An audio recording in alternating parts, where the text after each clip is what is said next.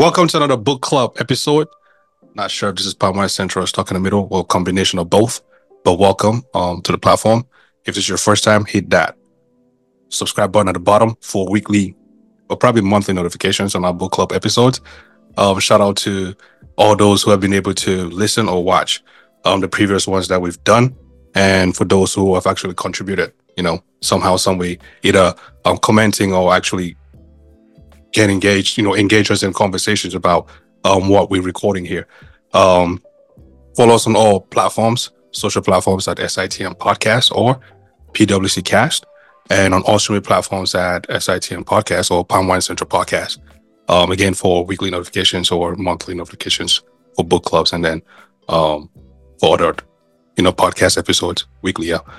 No further ado, man. Welcome, the ladies, the book club panel. I'll let each and every one of them introduce themselves real quick, beginning with Therese. Hello. Back at it again. I'm excited for this one. You said my name already, so thank you.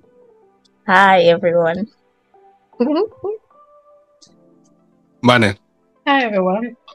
Back again and looking forward to an exciting discussion, I would say. Okay, Barbara. Hi, everyone. Happy Wednesday. Hold on, it's Tuesday. I'm sorry. Happy Tuesday. That should tell you how excited I am for the weekend to come. I'm excited about the book. I cannot wait to dig into the different characters. See, this is about to be a fun book club today. Can you tell? Hold on. Let's introduce Nora. Nora, please, introduce yourself. I beg. Let's go. Hi, everybody. It is Nora here. I'm excited for this book. I just finished it a little over 90 minutes ago, so I'm fresh. Don't worry. That makes two of us. But That's cheating. That's cheating. No, it's not. I mean, it's just stretching it out. It's stretching out your reading. So on that day, at least you recall everything that you might have read. You know what I mean? Wow. That's why we're calling you there? No, just an excuse for today.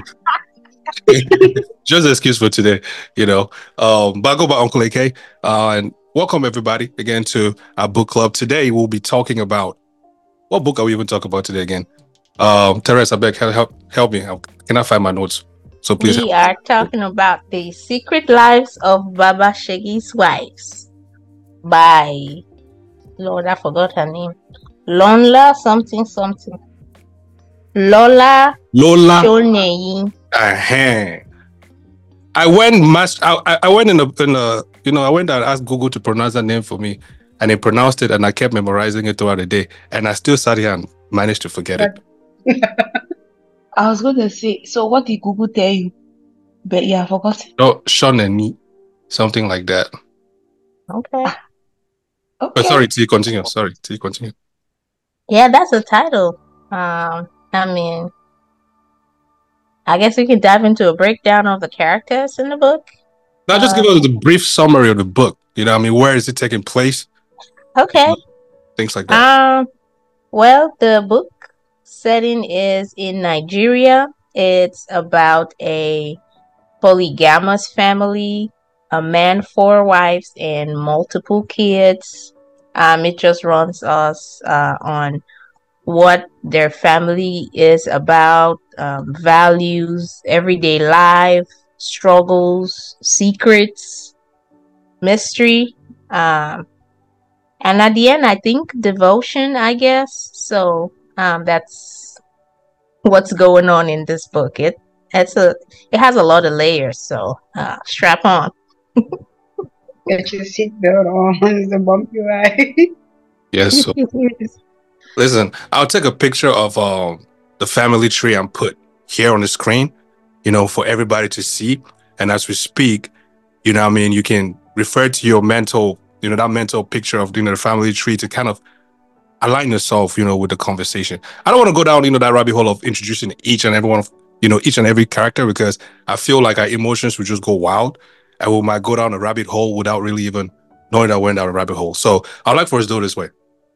For each and every one of us, what surprised us the most about the characters? both individually and in their interaction with each other, what surprised you the most? Like, you could pick one or two and you could say from that perspective, and then if somebody picked somebody that you were going to say, well, sorry, too bad for you, try the other one. So Mane, mind kicking us off, please? Putting me on the spot. Okay, what would I go with?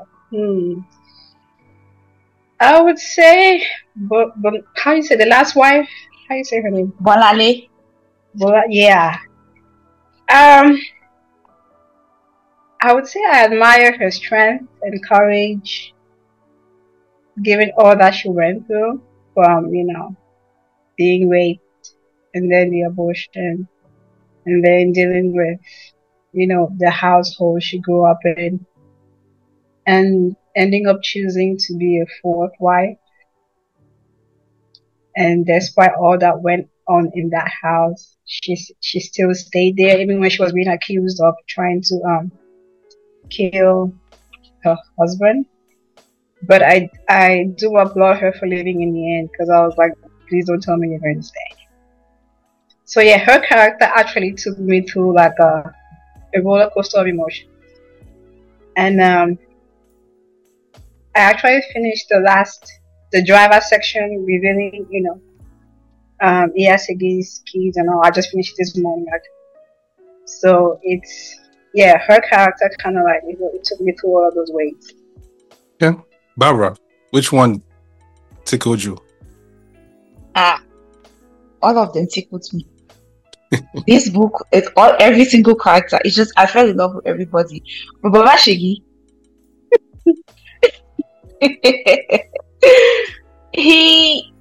I guess what he is in this day and age, because this book was written, I think, a couple of years back, but he's, if I say, an embodiment of what the African culture is about, for the listeners who are not Africans. He's the headstone of what we describe patriarchy. I cannot be pronounced. I'm so sorry.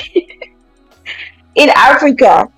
But in terms of this book, as we break down each character, you're going to see at the end, he had 4 wives, right? But the wife that he chose, the one that he wanted, was actually Bonale. Everybody else was given to him. He didn't want them. Shegi was just there. Femi pretty much offered herself for Nefata. Tope was sold to him. The person that he wanted was Bonale at the end. And he broke his heart. And the one that he tormented, he was doing all the shakara he was doing through that book for his reason. Is because this man was in love with his wife and he was trying to find a solution. He went about it the wrong way. But at the end, he loved and he respected Bonale when Bonale said she was going to leave. And he said, okay. And he said his true intention is because all of these women, the one that I wanted, the one that I chose was Bonale. That's the one thing that surprised me about him. And then as we go through the books, we're going to talk about, but Shegi, there's the fact that she was a lesbian that they mentioned in the book. And then the way she was evil, I understand. But anyway, as we break down the book, I'm going to dive more in. But yes, Baba Shegi, out of everybody, is the one that I'm like, okay. I mean, he's not bad at all. At the end, he's not a bad person. He just had a very particular way on how he handled things, and I'll blame it on education. But yeah. Okay. Nora. I think all of the wives were really interesting to me in how they became his wife, because obviously when we go back to many years ago, wives were pretty much, women got married because they couldn't get jobs, they couldn't really do things, so they ended up getting married because that was kind of the way society is. And obviously we've advanced today, but it was interesting in this book to see how every single girl ended up being his wife. Even the Bonale who ended up being with Baba Shegi, she wasn't in a great place in her life. That's why she ended up saying, okay, this man has made advances towards me and I'm just in a fog, so I will go along with it. So I really just like the fact that it tells you exactly what state of mind you had to be. And obviously, like, Iyatope, who was like, her father was a cassava farmer. He couldn't give the crop, so she was, she was the prize for that year. But obviously, there's a reason why all these women ended up with the man. So that was just a really interesting thing for me to see that years have passed, but at the end of the day, if a woman was educated, she had her own job, she was in a good state of mind, chances are she would have gone a different route than Baba Segi. So it's interesting for me to really think about all the different reasons why they ended up being multiple wives in this man's house. See, what you think? I'll go with Iyashegi, the first wife. That I admire that woman. She is a ringleader. She orchestrated the whole house, the entire family. She was in control. And she did not look like she ran things in the house, but she did. Right up until finding out that even her husband's money, she had a hand in it. And I was like, yeah, Shaggy, teach me your ways, because I'm not gonna I feel like even despite everything she did, I feel like Shaggy tapped into her feminine energy big time. Because and in all that, she was still very respectful, but she knew what to do, how to press the buttons and how to lean. I found myself admiring her and wanting to be like her in a lot of ways. But yeah, Shaggy now my guy. I gotta give it to the wise guy. Is it wise man or whichever? The one teacher. Yeah, teacher. The teacher, yes. I gotta give it to him because it's like he has this wisdom, that every time, the dude goes to him, when Babashiki goes to him, he has a way of, addressing him, whether he's hot or cold, he can read the room and find a way of, approaching it. Be it whether it's a moment to not overshare or it's a moment to hold back. Like he knew exactly, the right thing to do. So for me, that was, really kind of impressive. And then the fact that, he could actually appeal to, a lot of different people, not just, Babashigi. And him actually listening to him too. That kind of was like, yeah, pretty cool. But since we've discussed a little bit about the characters, I feel like, we could dive in a little bit. Nara mentioned something about Barbara was mentioning something about, the patriarchal world. And then, Nora mentioned something about feminism or, education, I believe. So how does the book explore the theme of feminism within the confines of tradition, patriarchal settings? Did any of the characters' journey resonate with you in terms of, feminist ideals? I don't think there was a lot of modern feminism in the book amongst the wives, right? Because all of them, especially Iyashegi, she was a big businesswoman, had multiple chains of stores, but yet she was still submissive to her husband. They all did things at the end of the day pleasing their husband, fighting for his attention, his approval and all that. So I don't think there was a lot of feminism in there. They could have been independent because some of them made money, but they weren't for some reason. I just think there's no feminism, modern feminism in that. But I would say at that time, I think given maybe say a few years back, I would say they fit the bill of what a woman's role in a traditional home is. I think they fit that bill very well in that aspect to me. So, and what was the second part of the question?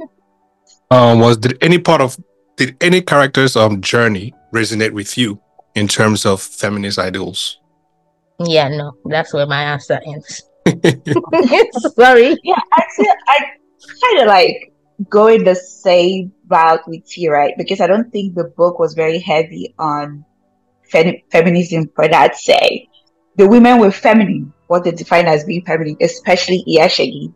She had a way to seduce her husband, not seduce, but coax the man to give her what she wanted.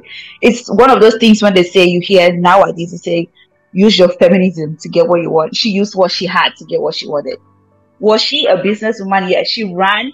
Baba Shigi's businesses were started from Iyashigi's bag because her mother took the money she saved and gave it to Baba Shigi. That's how he started his businesses.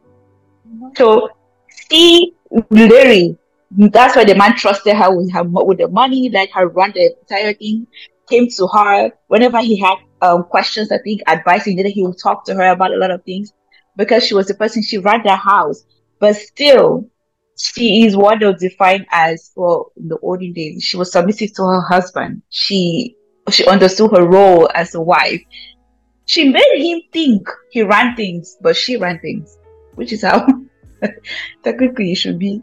Like, I'm just gonna give you that opportunity. So it really did not per se focus on feminism. It was just how it was heavy on the African culture because for we are all Africans here, and we know in our culture men are allowed to marry 1, 2, 3, 4 wives. That's just how things are. Or back in the day, it was just that was just the culture. And so I think the book somehow explored that aspect of things and brought light to a lot of the things that happened in the houses when you have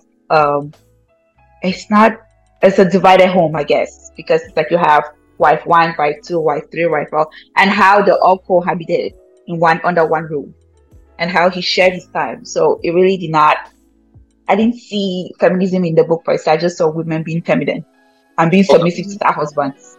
Okay, The African way. all right, let me ask this then to Nora Abane, right?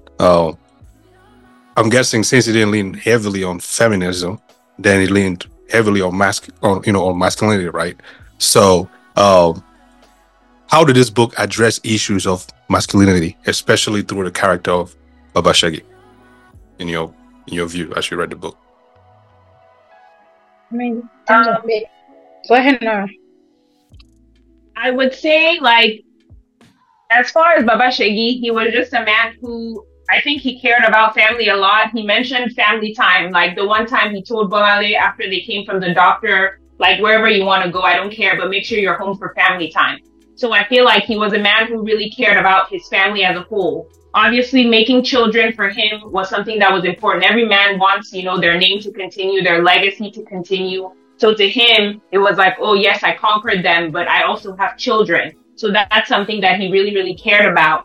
And also, I think that that's really what just broke his heart in the end when he found out that the children weren't his. And although he had listened to teacher on multiple occasions, when teacher told him how Iyashegi should go get pregnant, and then teacher was the one who recommended that he go to the hospital for Bolanle. But at the end, teacher was like, you need to kick all of them out. But, he's a man who I think appreciated family. And that's why he was like, I won't force you guys to be here if you don't want to. Because I think in his heart, he really loved them and he loved his children. So I think his masculinity, that was there. But at the end of the day, he was like a family man. Like, I think he was a real family man who loved his family with all his heart. That was really important to him. Yeah, and I agree with that because as I was reading the different stories, because my dad's dad had 5 wives. So, and the way that he got his wives, some of them were similar to the way that Baba Shegi got his wives. Like, back in the day, if a well-to-do man, if you did something for a well-to-do man, or you were supposed to give him something, but you didn't have the thing, and then you had a girl child at home, and back then school wasn't a girl child thing, so it was almost like a trade by barter.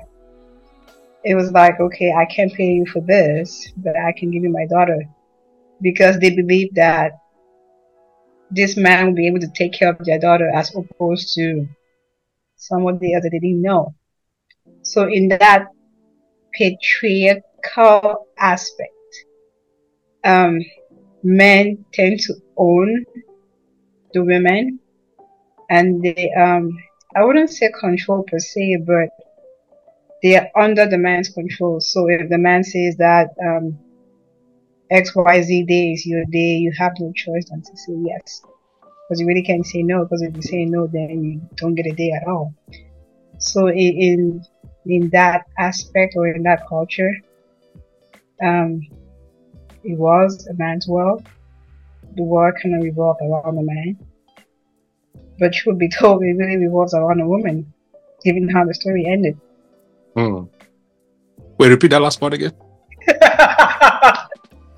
So, you know how they say it's a man's world? Because, yeah, even today, right, the man, even though things have kind of flipped, the man is usually the one who proposes. You know, the man will go ask for the woman's hand in marriage, and so it appears to be that it's the man that is in control. It's the man's world. But if you really look into it, it's really the women who are in control. Look at Segi. She pretty much had her husband around her pinky, you know. Mm-hmm.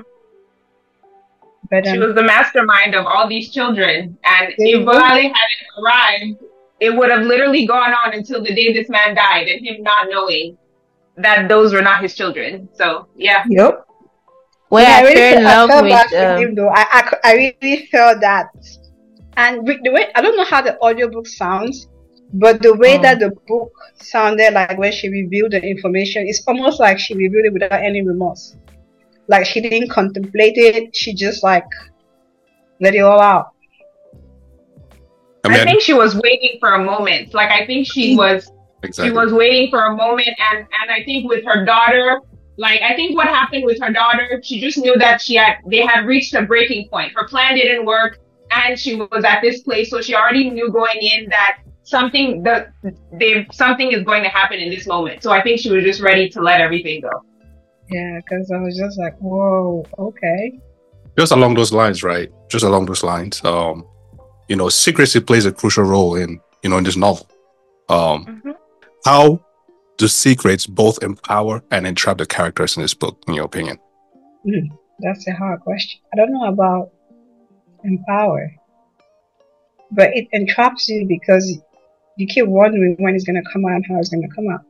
I mean, that's let me finish the last part for that question, right? The last part of that question is, can you keep a secret to be a form of rebellion or resistance in this context? Absolutely. I think that almost all of these women had a reason for why. Segi, they took her money for her to get married. Her goal was, one day I'm going to gather all of my money and go back and build that house that they said I couldn't build. So money was literally money was her husband. It wasn't even really her husband. It was her husband was money. She had her secret in her heart. She knew what her end goal was. Yeah, Femi's end goal was, I'm going to go rub it in grandmother's face that these are the children and they came from your son. And I'm going to be this big person. She was rubbing cream because she knew that light was bright, and that was like, all of them had their secret desires. And that was their reason for staying in Baba Shegi's house for as long as they did. At the end of the day, it wasn't out of love. Like, we know that. All of them had their secrets and the reasons why they were doing everything every single day. But it was just like in a place in her heart where she was like, I'll choose this man. Okay, right now, I guess. And I think she was genuine too. You know, she wanted to give him children. Like, that was in her heart. I think she wasn't malicious in any type of way, but you know, at the end of the day, she was just like, I'm right now where I am, what has happened in my past. You like me. I don't really know what's going on next, so I'll just follow you. So yeah, all of them really had their secrets that kept them going. I mean, there was one secret, I don't know if he's being rebellious, but because so here's the thing, they all knew Bonale wanted to have kids, but she couldn't have kids, right? There was a reason.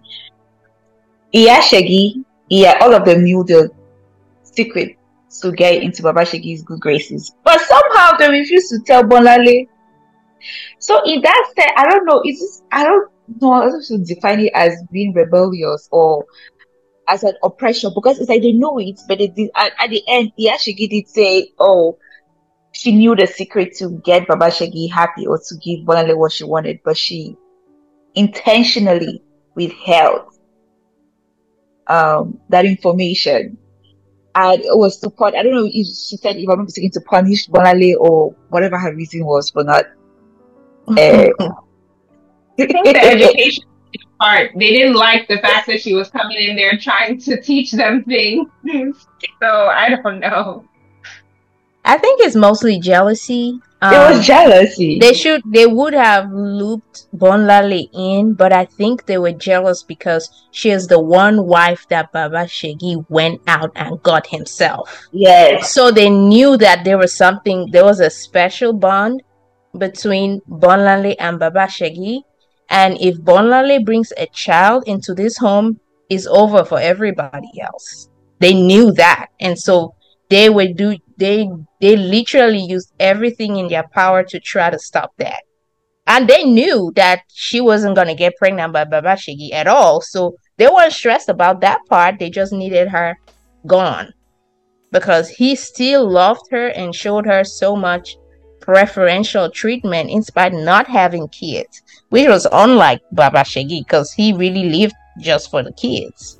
And so that stirred up a lot of jealousy among the wives, that they were like, yeah, she gotta go. Everything else was just extra. So because of that, it just kind of, I think it was like a snowball effect. And so they just hated everything this lady did. And it was just like, we gotta get her out. Otherwise, there would be no room enough for us. Because like you said earlier, it was each wife had a day. And he was doubling down with Bolale. And everybody was like, what is this? So I think it was a lot of jealousy. Each wife Sunday, whoever behaved nicely for the remainder of the week gets Sunday. What kind of wild is that? That's so it was like, according to, okay, so Iyashegi is the first wife, Iyafemi is the second, Iyatope is the third, Bolale was the fourth, right? Iyatope is second. So okay, so Iyashegi, Iyatope, and then Femi, Iyafemi, and then Bolale. Mm-hmm. So I think Iyashegi was it Sunday or Monday? The way before Bolale came, somebody was Monday. Yeah, she was 2 days. Yeah, 2 days. So and then he stopped on Thursday, and then he reset. Yeah. And so this problem came because when they said when Bolale came, he shut to somebody's day. And Femi was pissed because she used to be the favorite. She used to get the extra day. Mm-hmm. And then you get an extra day when somebody was on a period. Like if somebody was on a period, somebody else gets an extra day. This, in fact, I don't know how these women did it, but that sounds very stressful. And so, besides, there was jealousy, but there was just a lot of little things that these women, Iyafemi, that woman is deliverance. That particular, and the part where she just used God. That bastard, like I could not.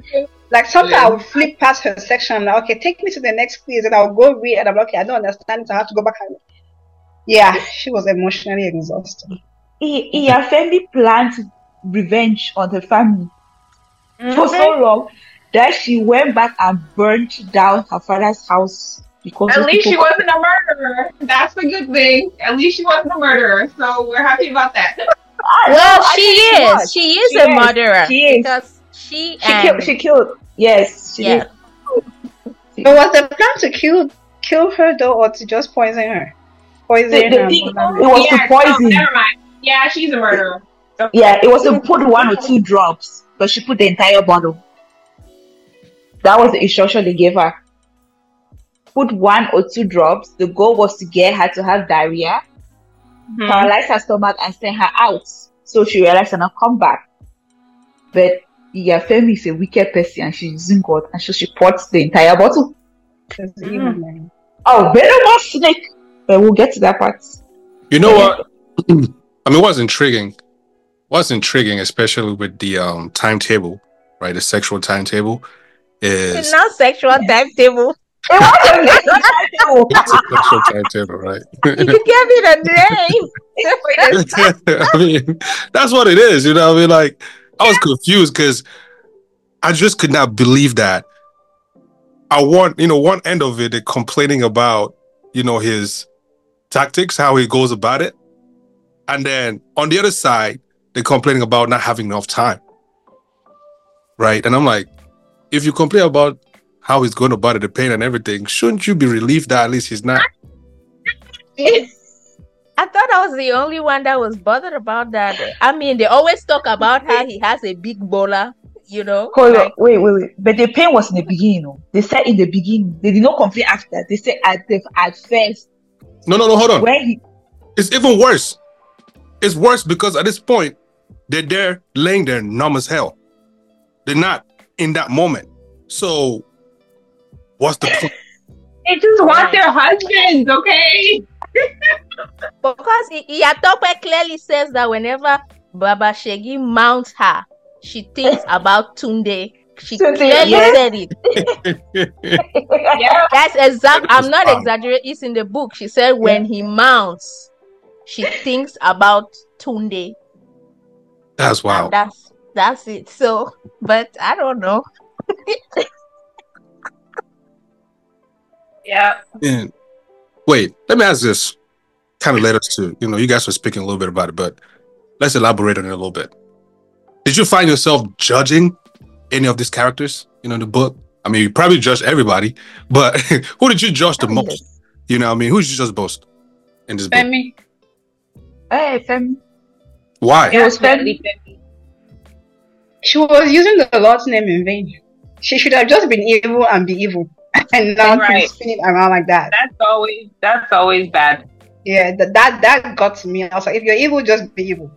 Don't say God says they should get deliverance because of X, Y, and Z, or it was sad. Yeah. Who was the person who went to the tailor and messed up everybody's Christmas clothes? Femi. It was Femi. There you go. Femi. Her evil was evil. That was terrible. She really liked me. Third wife, I mean, that evil. I'm like, no, there were two people before you. But honestly, she had. I mean, she was. I felt bad for her small. Only small like this. She really did. I honestly wish it was one of her kids who ate that food. Yeah, for her to rip the what you call it, the one who actually put out because her evil was on too many levels. Yeah. But anyway, like I said, I was judging her. That's the person I was judging the most. Femi was bad. They call batshit crazy. Yeah. She was crazy. But the kind of crazy, the ones that be looking at you that's smiling, they look very normal. But she was messed up in the head. Babs, it's Iya Femi. Femi was her son. So Iya Femi is mother of whoever. Mother of Femi. Yeah. And it was her son that actually liked Bonali, right? Femi. No, her son. Segi's son. It was. The first wife's son. Yes. Yeah. Her son was the one that was lazy and didn't want to do his homework and would just be just as rude as I think the other person that I judged out of Iya Femi that she annoyed me was Iyatope. When the let me call him, sorry, I don't want to use a profound N word. But when the side piece dumped her and she went into depression, it was annoying. It was painful. I was very annoyed by the matter. Got into depression until she left her children and Segi was complaining about it. I wanted to slap her through that book. She pains me. I was very annoyed. I was like, what is wrong with you girl? That part pissed me off.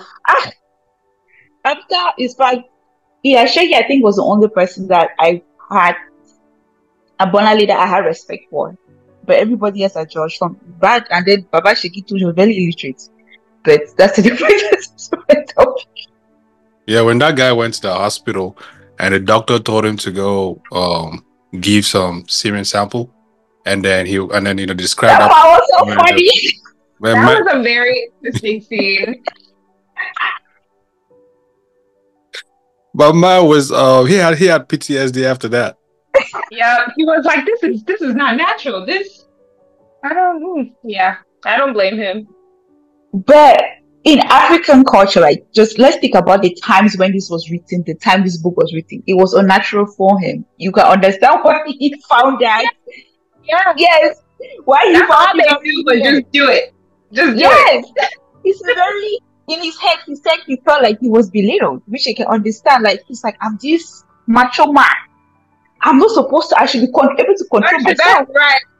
Yeah, that's what he said. But I go into this room and I see one thing, and my thing just like, what's this? Like he was. Yeah, I don't blame him at all. So there was a reason. Man, who else pissed you guys off, man? Yeah, Shegi's mother. I need to find that woman and beat the brakes off her because she shattered her daughter's dreams. She literally did. Yeah, Shegi, she worked hard for her money. She did.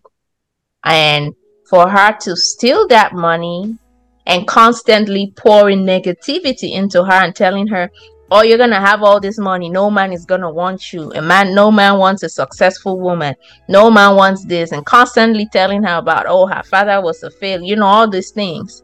Meanwhile, secretly she was wishing for her to have a happy home, which is something I don't get, but I guess trauma has its own way of working. But for her to steal her daughter's money and give it to her friend, for the friend to give to her broke son, for the broke son to come and marry the woman who made that money, I would never have forgiven a person like that. I need to find that mama and cut maybe her right ear off, but I digress. That was and that just makes you have respect for the Iyashegi, because after all that happened, she had her goal, but at the end of the day, it's not like she ever told Baba Shegi that, oh, this was my money. She just did her wifely duties. So you have to give her props. You have to give her props. She never, and that's where I think, in spite of everything, she earned my respect. Not a single day did she ever stand and tell the man that all the money you have is mine. It's from me. Like, you were broke. I literally gave the money you came to marry me was mine. She never mentioned, she never raised any issues, because I feel like because she understood where her power was, which was in her feminine energy. And where I just completely fell in love with her was where she said, men are like yam. You cut them how you like. Listen, I was like, Iyashegi, that's bars right there. You're dropping bars. I was, she understood how to make the situation work for her. And for that, I have utmost respect for her character. See, to that point, right? As you mentioned, this was like written in the past. Mm-hmm. Do you feel as though that statement is true today? The men are like yam. Yeah. Yes, I completely agree. Explain. Elaborate more on it.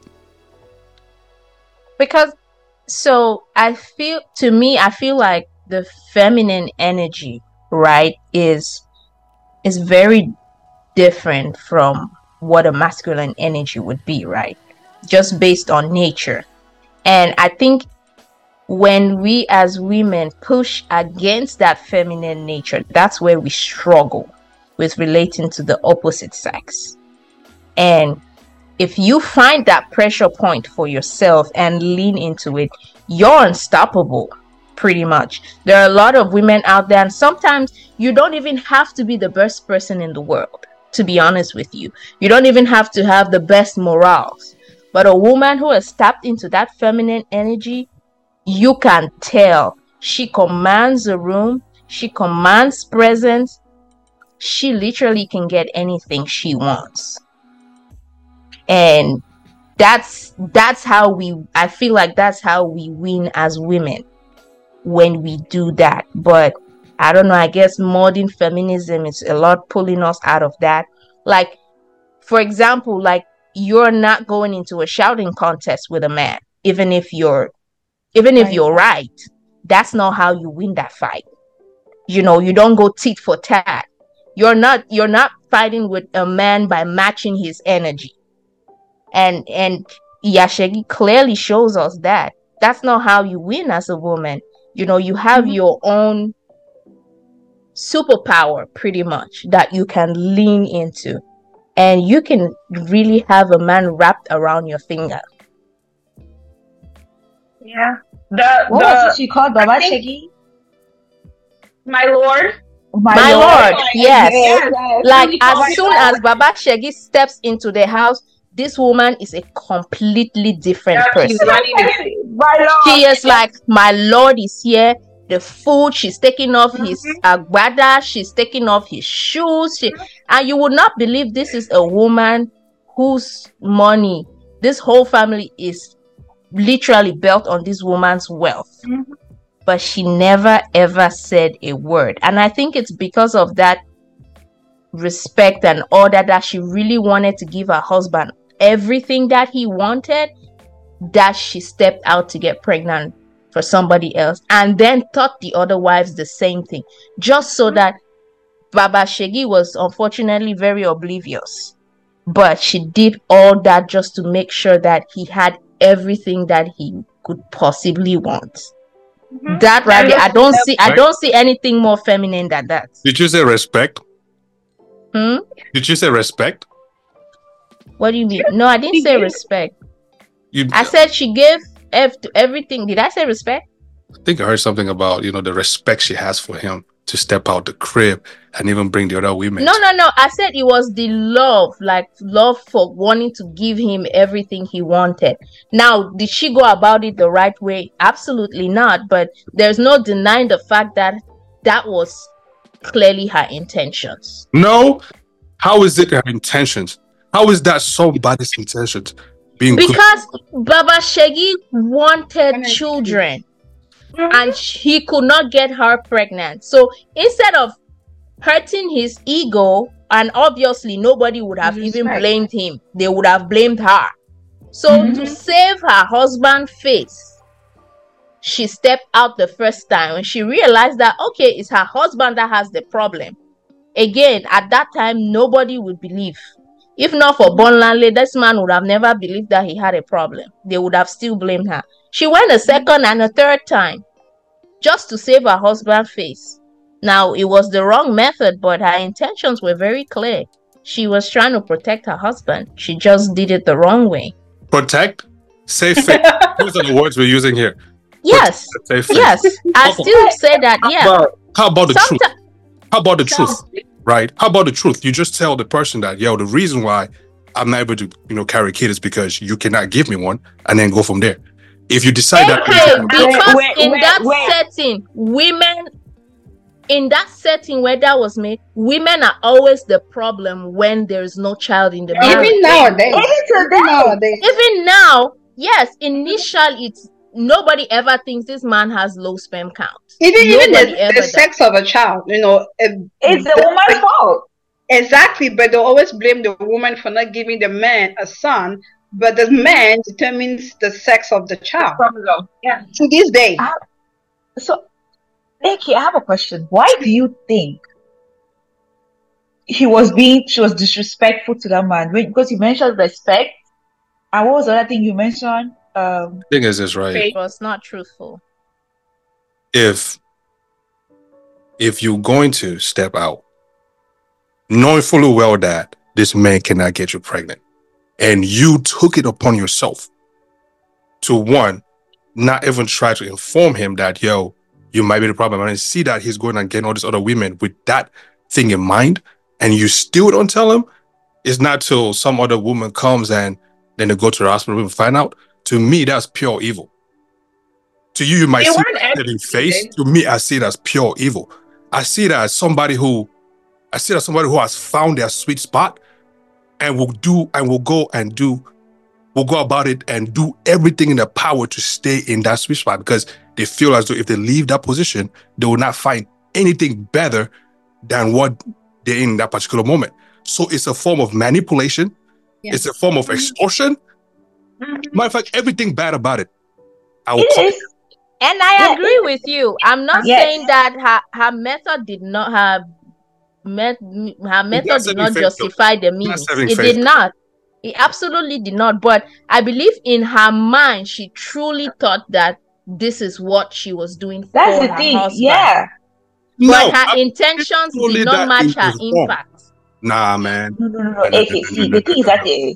to you, right, you can see, we the readers, you can see and see it's disrespectful. But I don't think Iyashegi thought that thing was disrespectful. She actually, low key, if you read the entire book and get into it, she thought she was protecting her husband's face. Because Yeah. back in the day, but let's say Baba Sheki is a Yoruba man, number one. They have ego and pride. And children, is what did she say? What the teacher say? That's how you show you're a man. Mm-hmm. So she understood that. Did she go about the wrong way? Yes. Was she selfish? Maybe.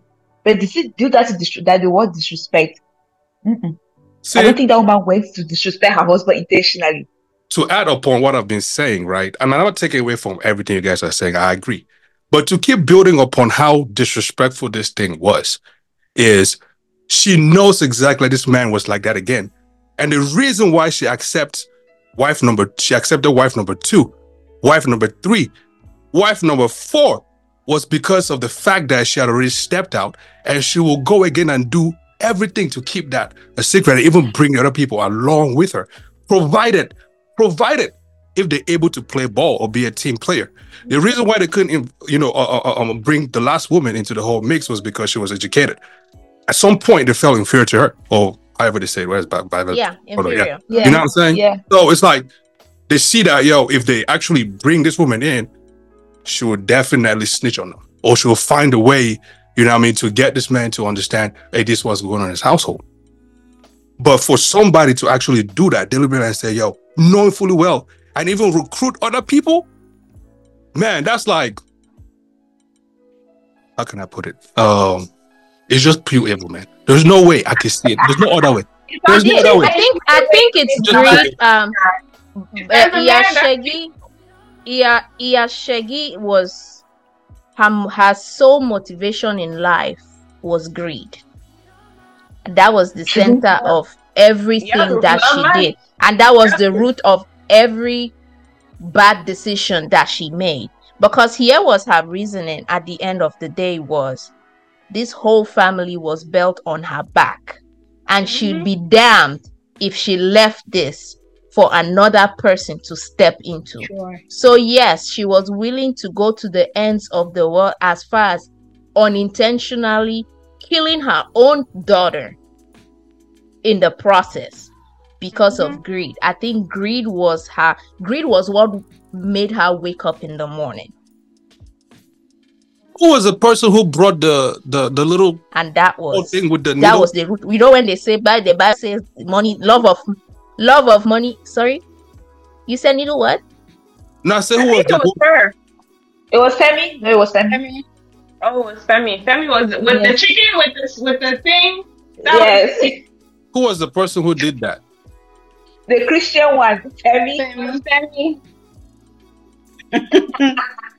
That's why I'm saying that, in as much as Segi, was the, like, when T was talking about, when Eke asked how that scenario plays in today's world, it brought to mind the saying that the man is the head of the family, but the woman is the neck. So she tends the head wherever she wants it to go. Yeah. And it's the same today. So yeah, in as much as Segi did what she did to protect herself, and this is what they say about once you tell a lie, you have to keep telling a lie to protect the lie, because if at some point you say the ready truth, to let it go. Yeah, she was ready to tell when that time came. yeah. So she had to, in order to protect herself, she had to, lead the women in getting the kids the way that they got it, because if they did not, then she would be She was found the first out. to get caught. Yeah, she would have been the first to get caught. That's why. Would these women have been, quote unquote, so much respectful towards that man? Baba Shegi, respectful in the sense that he comes in, they take off his clothes, his shoes, all these different things. Would they be so respectful? Damn near even laying in bed while he's like stroking them and their minds are thinking about other men. would they be so willing to do that if they didn't have that secret? But you need to understand that Baba Shegi was a man that had money. Number one, he was wealthy. I don't think the secret had to do with them allowing him to shock them or whatever. I don't think he had any. I think that because of the way that they got to him, they just wanted to be there, irrespective of how they got the kids, whether it was through him or through somebody else. I think he was a good man. Like, I don't think he was. Yeah, I think he was a good man. A good provider, which back in the day, that's all women really cared about. A roof over their head. Yeah. He was. He was a good father. They said in the book that he was a good father. He loved his children. His children were his source of joy. They brought him joy. So that's why the wives were very eager, very excited to give him more children. Now, Bolali, the one that he actually loved, which they could clearly see, couldn't give him what he wanted, which is what frustrated him the most. Because in his head, he's like, this is the one that I actually chose. I went out and I found this one and I brought her. But the one thing that I want from her, I can't get. And so he could not understand. Well, he can give her, it's not like he can get. He cannot. Yeah. Well, he can give it. She could not get anything. Right.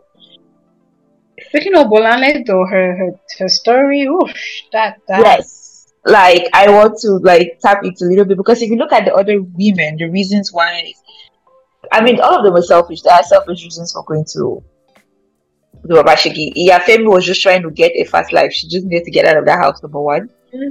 And then you had Iyatope too was the one that was, I think she has some mental issues, but I don't want to digress into that.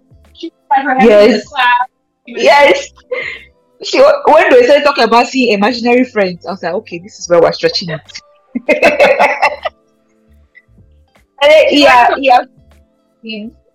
Yeah.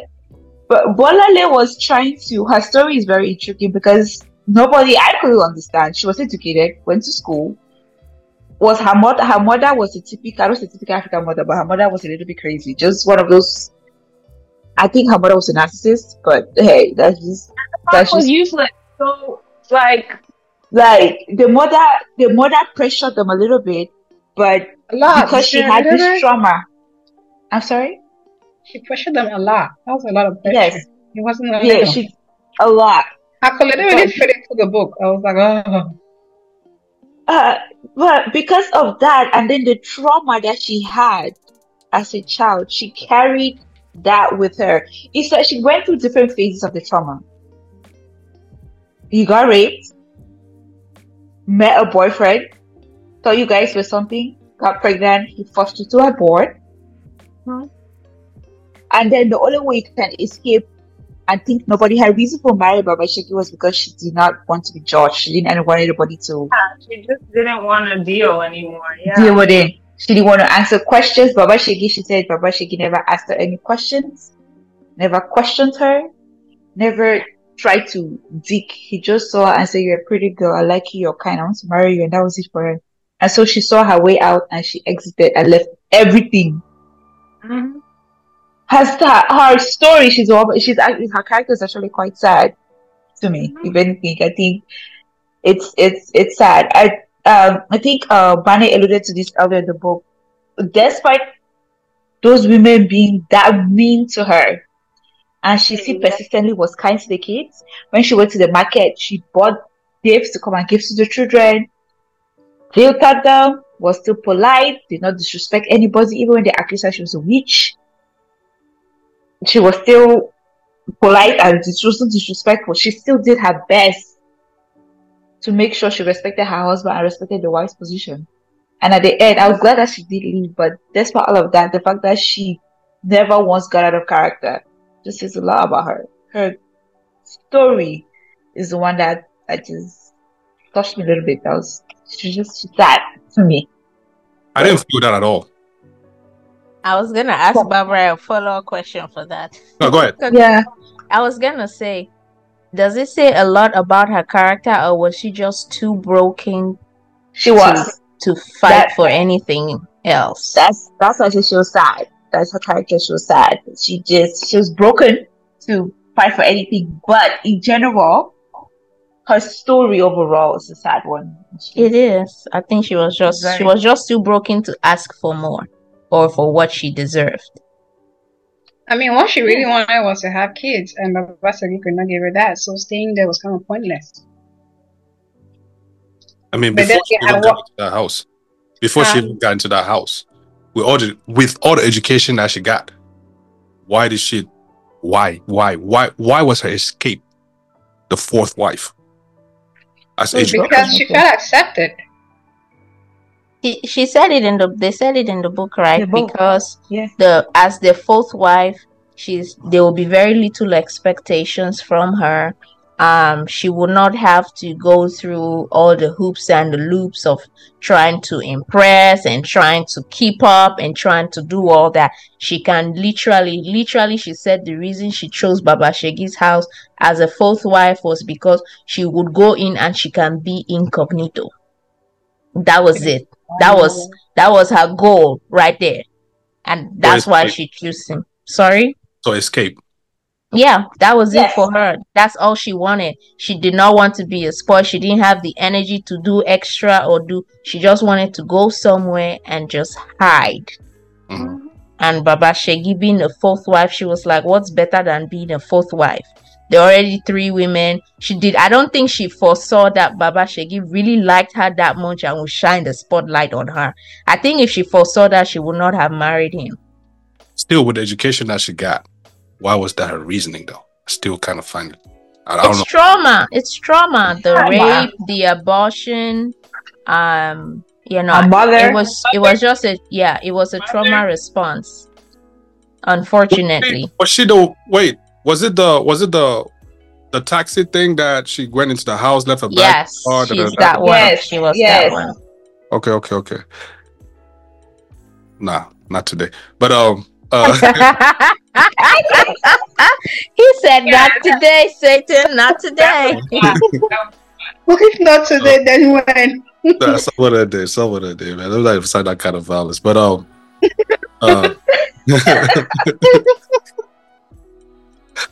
I don't know, man. I don't know. I was reading this book, and I was listening to it, and most of the characters I was really laughing at some of the roles. I was really it really cracked me up, just because I guess I've seen this some point in my life. I've experienced this, and it's just different, right? Just having an understanding, and also having an understanding that some people don't have a choice, and others do.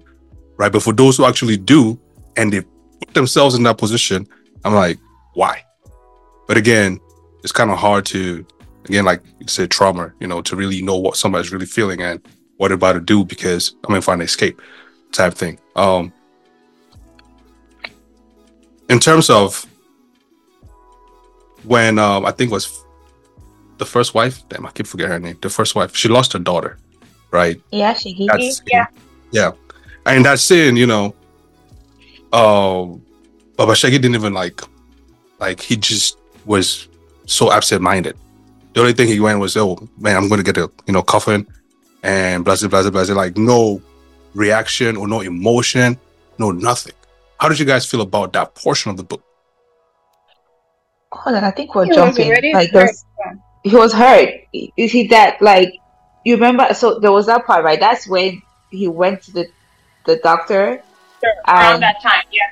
Around that time, that they told him that all his wives, pretty much, is that he had children outside of marriage. The man was embarrassed. He had gone drunk. It wasn't this one of his favorite kids, so he loved this girl. And to watch your child die, and there was nothing you can do, so he was already not emotionally there. Mm-hmm. And so at that point, you can tell maybe he had just given up. He was just like, you know what, it is what it is. It's just let me just bury, because according to Yoruba culture, apparently you don't know that the parents are not supposed to be there when the child dies, and so he did what buries the child. Yes, so he did. You're not supposed to know where the child is buried to. Buried at all. So he just did what he was supposed to. He did his role. He bought the coffin, and he said his mourn, because he did cry. He mourned his daughter, but he was just even. I think they said part in the book. He said he went to his room, and he had that moment there. So I think he emotionally the man was tired at that point in time because He was that week, really that week was sad. traumatizing for him. Is there a different reaction that you guys think he should have had, or the reaction that he had No, was I think to me it made sense because I think it was a lot of emotions at once, you know. The daughter gets poisoned and it comes out of nowhere. So he's already dealing with Bologna, can't get pregnant, so he's just going through those things. And then they're like, okay, we're not done with this investigation. The next wife has to come in. Among that, then his daughter gets sick. And then he finds out it's like one blow after the other. It's kind of like in the book, he says something about when the gods seek something more is coming. So he was literally getting hit with bullets like from every side. So I really think I'm even surprised he didn't even kick them out immediately, you know? I think it was just the father in him, the loving nature in him that was like, let me get this casket, at least let me still do this. You know, I think he was just really hurt from every side, but he still at the end of the day did what he needed to do for the daughter. So, yeah. I mean, he wasn't about to kick any woman out because who was going to take off his shoes and things like that? Who was going to cook for him? You know, so. I mean, kicking them out to, be like in his face, like, okay, everybody now gets to find out that, that his kids. Exactly. Yeah. Oh, and the thing you mentioned about the feminine energy, T, I think mentioned, and how you asked about like the, I guess, modern day. I was gonna say, as not kicking them out, right? Teacher had said, "Oh, it's time for you to kick them out." I think in today's that whole aspect of the timeline then and today, I think when you hear every podcast or every man or who is that random guy who everybody hates but doesn't hate, I don't know, and he talks about the types of girls he likes. Men still want the respect. Men still don't want the females who are doing the most. I think everywhere that you hear the man's man or the alpha males talking, they still want the woman that's gonna be like feminine. So I think it still relates to the type of like male and female gender roles that are going on today. Even if it was way back then, I still think today the man still wants to be the head of the household. They still expect their woman to be somewhat submissive. I think it's still the same. I don't think time has really changed what we see or what society thinks men and women's roles should be at all. Mm-hmm. I mean, like you guys mentioned, right? That feminine energy in terms of knowing how to control, or not control, but move in a room, right?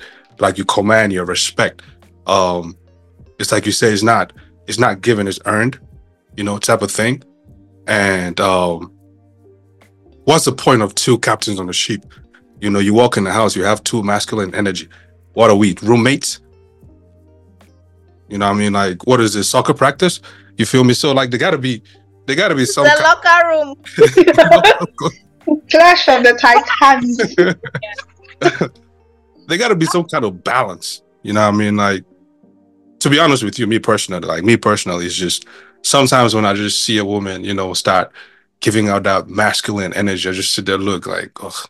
I don't know, if it's like you look at a man, right, and like a man who has done something that's against your belief, and you have that ugly picture of him. Flip that, right? It's like seeing a woman. Just flip that. It's like watching Tarzan, flying from one stick to the other type thing. Well, not literally, but you can imagine it. You know what I'm saying? So you have to go to Tanzania. I was looking for a different character, but I could not pronounce their name, so I just let it go. I just let the character name go. But within all of this, how does communication, right? How has communication either made that whole story pleasant to listen to or not to you? How did communication play in that? I think that the way that we communicate influences how the recipient gets the message. Like in terms of Bolanle's mother and sister, I mean, even though I was reading the book, I could feel that, I don't know if it's negative energy in the way that they communicated, which made it hard for, especially towards the end when Bolanle's sister went to see her mom and then she was pregnant. and then the conversation that she was having with her mom was not they were not hearing each other until Bolane asked the question, and then they were all quiet, and then it sounded like from that point on they were able to have a conversation that everybody was heard, and then I think that their dad joined in the conversation as well, and it was more, how can I say, it was more friendly as opposed to attacking, each other. So yeah, I do believe that the way that we communicate, the tone and the choice of words influences how the other person receives it. Because if you're communicating in the sense of attacking the other person as opposed to expressing how you feel about something, it changes the dynamics in the conversation. And also, this goes back to Segi, and how she pretty much came to have all her cement stores. Her communication and how she relates to her husband. The scene where they explain how she went about doing that just shows that, one, he's a man, he wants the idea to come from him. She, in her feminine energy, knew that, and she went about it in the right way. So she, just be a baby, act like, oh, please do this for me, X, Y, and Z. So she presented it in a manner that he was able to receive it with gladness, and he was like, I'm gonna do this so my wife won't cry anymore. I'm the man, I'm the hero. She clearly knew that that's what he needed. That's exactly what his ego needed, and she got exactly what she wanted. So you have to know how to present what you really need, and it is better to say things softly, say things more gently. How it's presented definitely makes a difference. Yep. It's like I always say, talk to me nicely.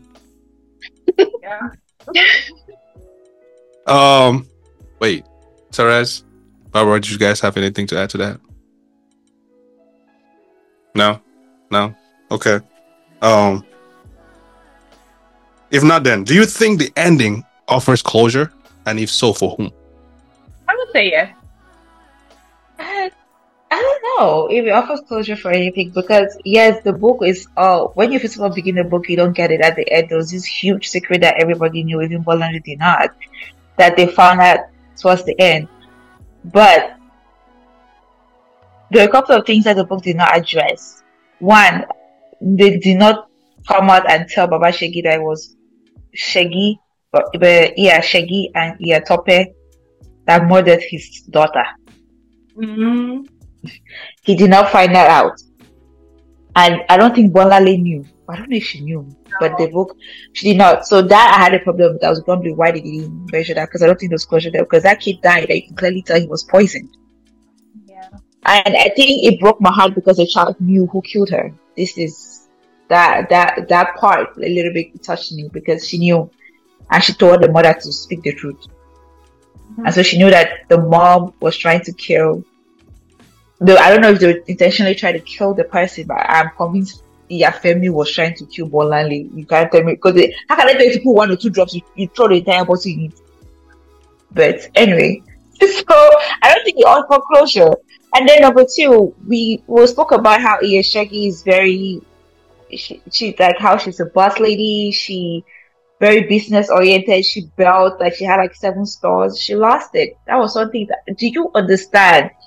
Years upon that woman took to build her business, but she gave it all up. So I was curious as to, okay, what is the step moving forward? Like, okay, is she going to try to get it back? Because Baba Shiki gave them conditions to stay back. They were supposed to be mute.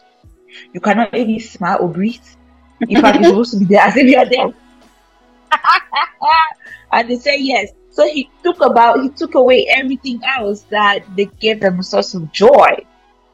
So and then Baba Shegi himself, he's an African man. Pride to those people and their egos is everything. That thing crushed him, and the one thing that he actually wanted, the wife that he wanted, left him. I don't think he had closure. The book did not give closure to anybody. I think the only person that got closure was Monale in some sense, because she told her secret. She finally told her mother she was raped. She didn't tell her mother she had an abortion though. She skipped that part. Well, not everything you have to tell everybody. but she told her mother the one secret that she was raped, and and she told her mother the reason why she left. And when she found that Baba Shegi would not give her what she wanted, and I think she left because she probably got her confidence back, because she finally is like, this is not giving me what I want. I think It's not. I would say that. Oh, go ahead. No, I was just saying, I don't know, she might have gotten some sort of closure there, and that's why she's just like, I'm out. But apart from that character, I don't think any other characters left, because I think the story has a couple of other completed stories, because Taju left too. Taju was the driver, the person that got Baba Iya Shegi pregnant, that's the father of the driver. Yeah. Yes, that story too ended. That Lali story, I don't understand. And then I wanted to know what happened to Ian Femi, that he burns down the uncles. I wanted to know what happened to that. And then the guy that went to America, what happened to? There's a couple of stories, closures that was not just, So I don't think anybody had closure. I think the reason I say that there was closure was, for me, life has happened. And they just chose to move on. It's not closure that anything has been solved. It's closure that they all needed to be with their husband because they had nowhere else to go. He let them stay. He's a family man. He loves his children. His pride is still intact because he gets to keep his wife and all his children. And at the end of the day, society sees Bolale as the problem because she couldn't have kids, so she left. So in the eyes of society, everything is still the way it should be. She left, and I think she did get some clarity. I think she finally did figure out that Mama Shegi is impotent, and at the end of the day, she genuinely did want to give him kids. So I want to come, I want to chill, I want to be the fourth wife. I don't really have to do anything, but I've gone through a lot of stuff in this house in the last couple of years, and this man can't even give me children. It's not even that I can't give him children, he can't give me children. So there's really no reason for me to be here. So I think on the fact that their household was still intact from their eyes and society's eyes, they can now move on to kind of figure out how they want to really rearrange stuff. I feel like Shegi will one day find her way to still entice him to kind of go back to her root of loving money, and one day he'll be a little bit more passive and still let her do it. But that's, in my eyes, what I mean by I think everybody got closure, because things kind of settled back, and at the end of the day, they can still save face. So, yeah. Yeah, I think there was some kind of closure because the secret was out. So the secret was out, there's nothing, nobody's hiding anything, and just like Segi was able to get him to give her what she wanted at the beginning, at some point she probably could still get it. But yeah, the character I felt kind of bad and happy for was Bomale. Because yes, now it looks like you said, now it looks like she's the one who has the issue, not being able to have kids. But she's leaving knowing that she's not the one with the issue. So. Yeah. So am I the only one? Sorry, go ahead. Go ahead. No, you go ahead. No, I was gonna ask, am I the only one that think that Shegi will never get into Baba Shegi's good graces again? Like, I feel like that door is closed forever. Because the way that flight at my house. But sorry. I mean, she has her way though. I feel like, once having her way, she can always have her way back, but we would never know because the story ended. Therese, do you think there's closure? Someplace? I got carried away. Yes and no. I mean, I kind of agree with bits and pieces of what everyone else has said, right? Finally, the big secret is out. Everybody can breathe. There's that, but everybody else lost what it is that they wanted the most. But then, at the end, they still got compensated for it because Baba Shegi still kept them in his house, therefore providing them that covering that they've always sought from a man. So it's like it was a sweet compromise, I would say, for all of them. I think the only person who really lost was Baba Shegi in all this. He lost a daughter, he lost the wife he loved. I mean, even though he's still gonna love and cater for those children, I think just because he was a dutiful man and he would look after those kids, but I think he's the one who ended up getting the short end of the stick. But then he's the one who forgave the most. But I mean, c'est la vie. I think they'll all just find a way to deal with the new circumstance, and I do believe if to say they was to write a continuation of the book, I know Mama Segi will still come out on top. Yes. That's all. She's relentless. I have complete faith in her. So, but it's yes and no. It's a bargain. It's a bargain at the end. Speaking of Segi, there's something about this book that the book touched a little bit. Her sexuality. Like it just, I think it nibbled on it a little bit and then it just moved on. That Shegi was actually attracted to women. Yeah, she was bisexual. Yeah, she was bisexual.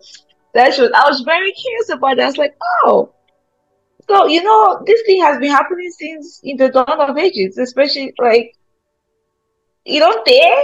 They were happening since. So that was just a little bit. I was like, okay. It's like wait, I think my sense is when you talk about African culture, just where the book was written, that's not something that you will address or touch, but or explore. Like there's no at all. Explore something like that. Yeah. Yes, because in our culture, it's just not. It's that back in the day, back in that time, it was a taboo, and even to now, it's still frowned upon from just that part of the world. And so I kind of like that she touched on it a little bit, that she actually was bisexual. She was attracted to women. And despite it, she addressed it in the book, but she really did not explore that part. So that's another part of the book that I say there's a couple of questions I want answered, because I think it's more my curiosity. I want to see how that story unwinds and how it falls out. Does she just suppress it? Does she explore it? Because she kept saying, it's not time yet. If you read the book, like when she met a woman that she saw us, she kept saying, oh, it's not time yet. Yeah, it's not time yet. So I'm just like, I want to, if there's like a part 2 of the book, I want her to explore that character. I just want to see how it evolves. Why? So you could try that one. What is wrong with you? I kind of found it interesting that it wasn't mentioned, throughout her marriage, though. Like, it wasn't mentioned that part of her came up.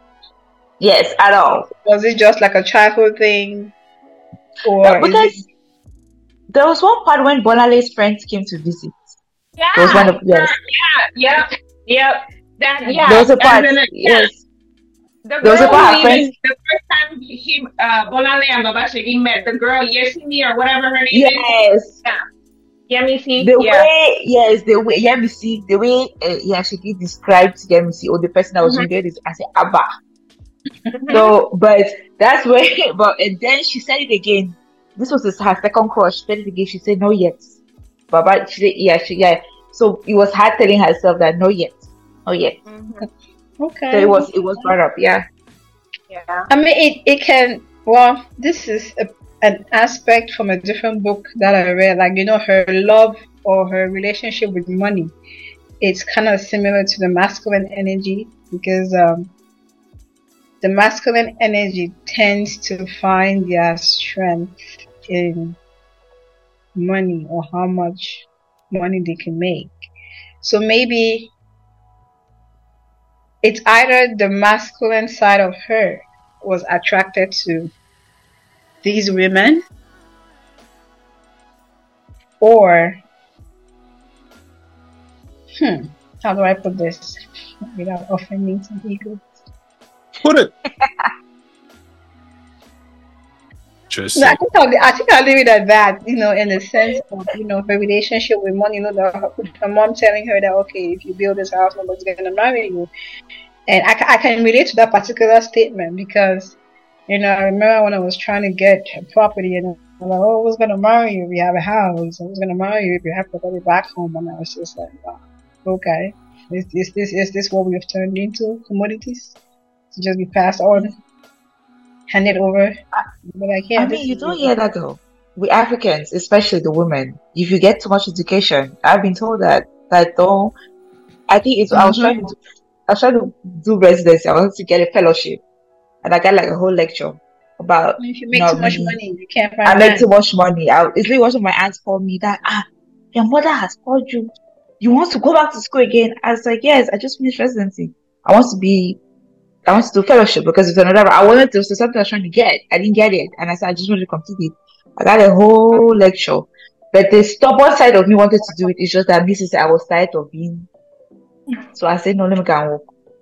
Yeah, I was actually, the guy told me being that I should stop threatening them with all this education. I don't know, women So should go to school. we may hear that a lot, especially Yeah. if you're Africans. You get told that. So And it's funny because it was not just in the Mama Shegi's time, right? Even in 2023, they look at you bold in the face and say that to you. And so Have it's you heard just reading, even talking about reading regular books like that one that we just Yep. talking about. People are intimidated by the fact that you read books that are not non-school related books, and I'm like, that's just a hobby. Nobody is threatening your intellect by reading a novel.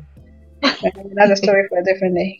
But I have to applaud Shegi. I think her attraction for women was still there. She just liked men and women. I mean, who wouldn't? Have you seen a beautiful woman? The curves.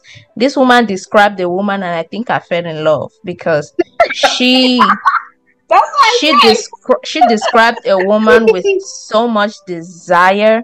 She liked women, but I think she was too focused on her grind that Yes, she knew because that she this would did be a her distraction. top. Yeah, So she and told she had her- a lot of self-control. That I admire in her. She was like, nope. yeah. This She would told her distract. husband to tell her to stop bringing her friends. Yeah, You so Yes. she was, her control was more so than her desire. Yeah, Yeah, and that kind of drive, you see more, well, maybe from what I've seen in my experience, you see more of that kind of work ethic kind of drive more in the masculine than in the feminine, because the feminine is like, and the masculine is like, you gotta make money to feel like you're somebody. You know? Anyway, like I said, I'm not trying to go there. So, Do you think that there is lesbianism in most women? Yes. For example, why I ask is because I cannot sit and hear a man describe another man and I go, ooh, I'm gonna fall in love. The fuck is that? I think that women are just more open in expressing. we are admiration. expressive. Yeah, they're more open in express. Like, I find that more women compliment other women than men compliment other men. It's. I mean, it has levels to the whole complimenting. I could just see someone say, "I like your outfit," and somebody could be like, "Oh, I like how your outfit fits on your body and how the colors come." So there are levels to it. But I don't know that men can compliment an outfit just in passing, but I don't know that they will go that much into detail. So I think it's No, more they about, Look. Let's talk about details, right? Since you mentioned, let's just pick one. Mhm. You will see another woman's ass and you go, damn, I think it's fine. Even damn near go touch it, right? And it's, I was Not about me, to though. say exactly Not that. me.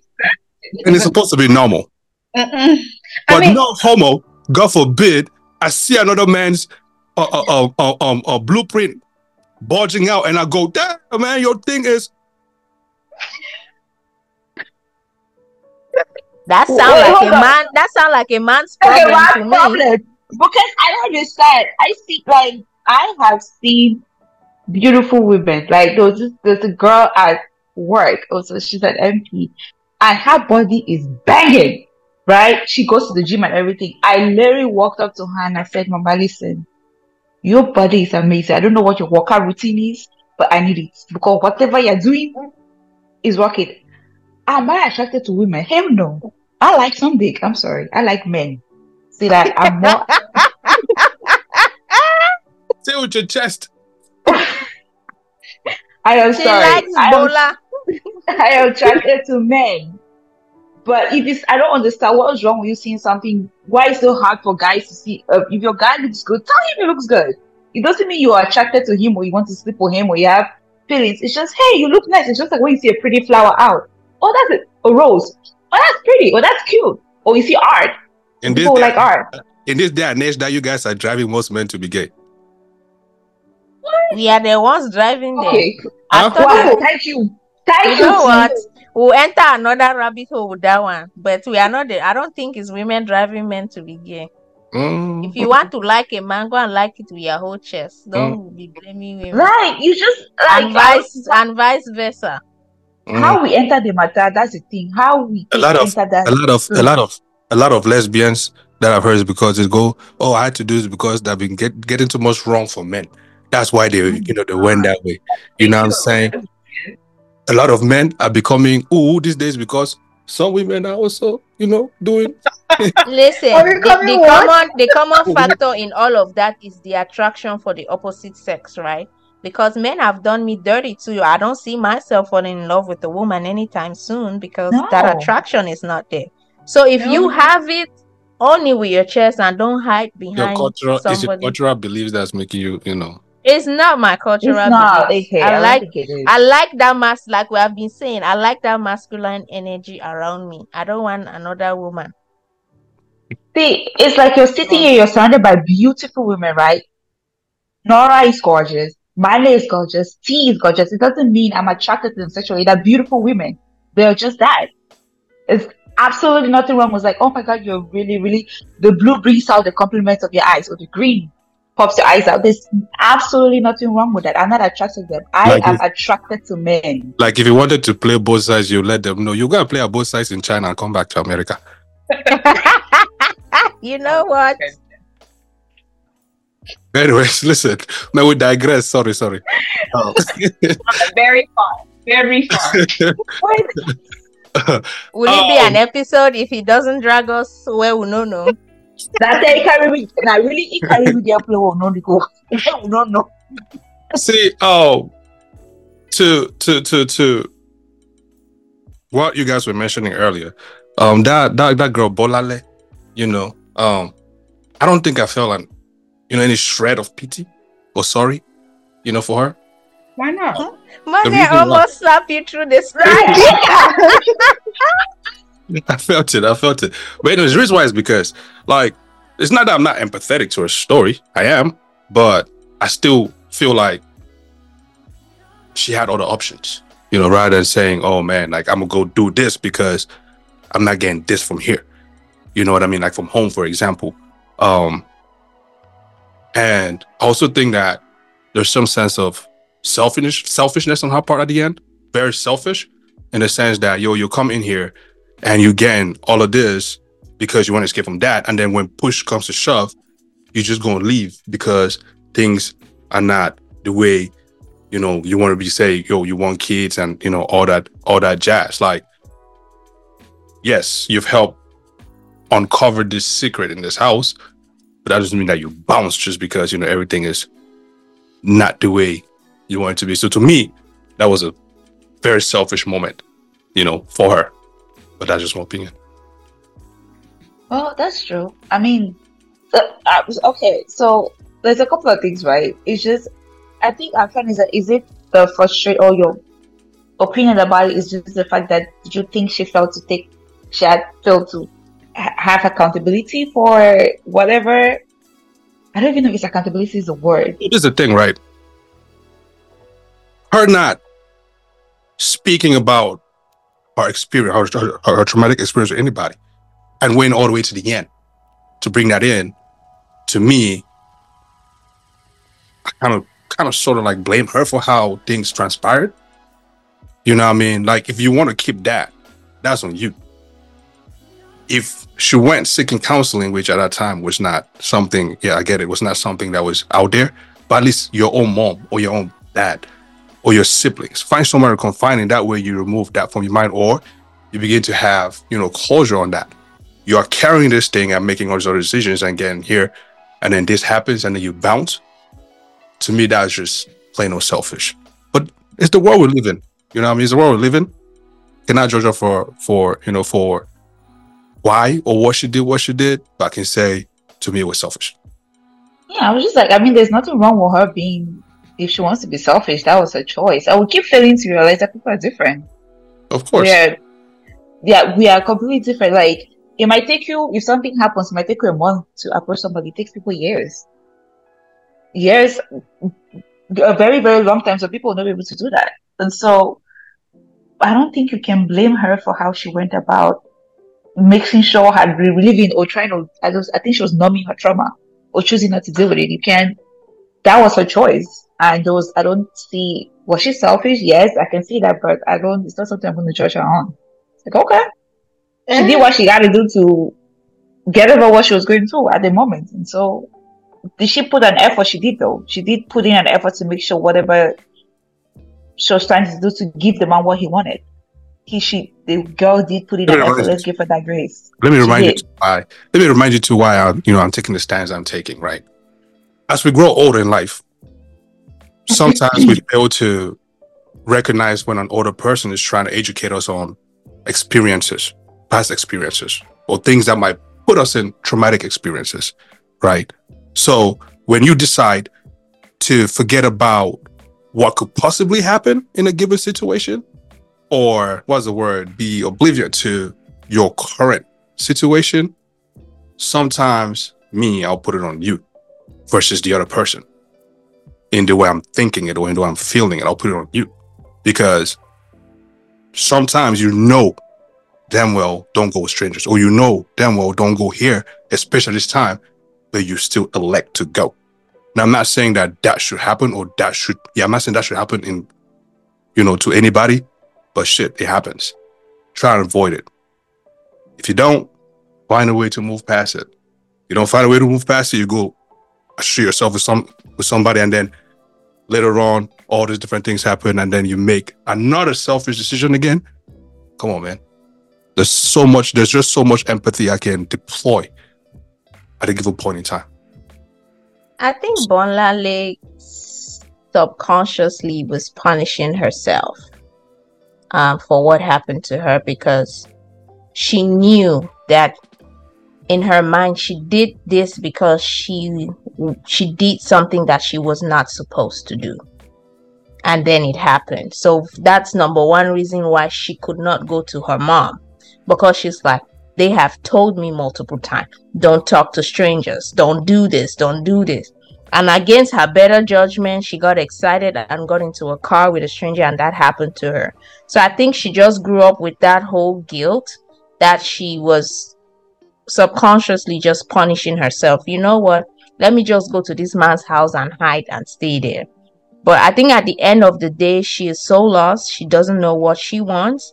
That's why it's just a series of decisions that's bad decisions that's trailing her. Because if she really wanted to hide, now that the whole family secret and everything is out, that was the perfect hiding place for her at that time.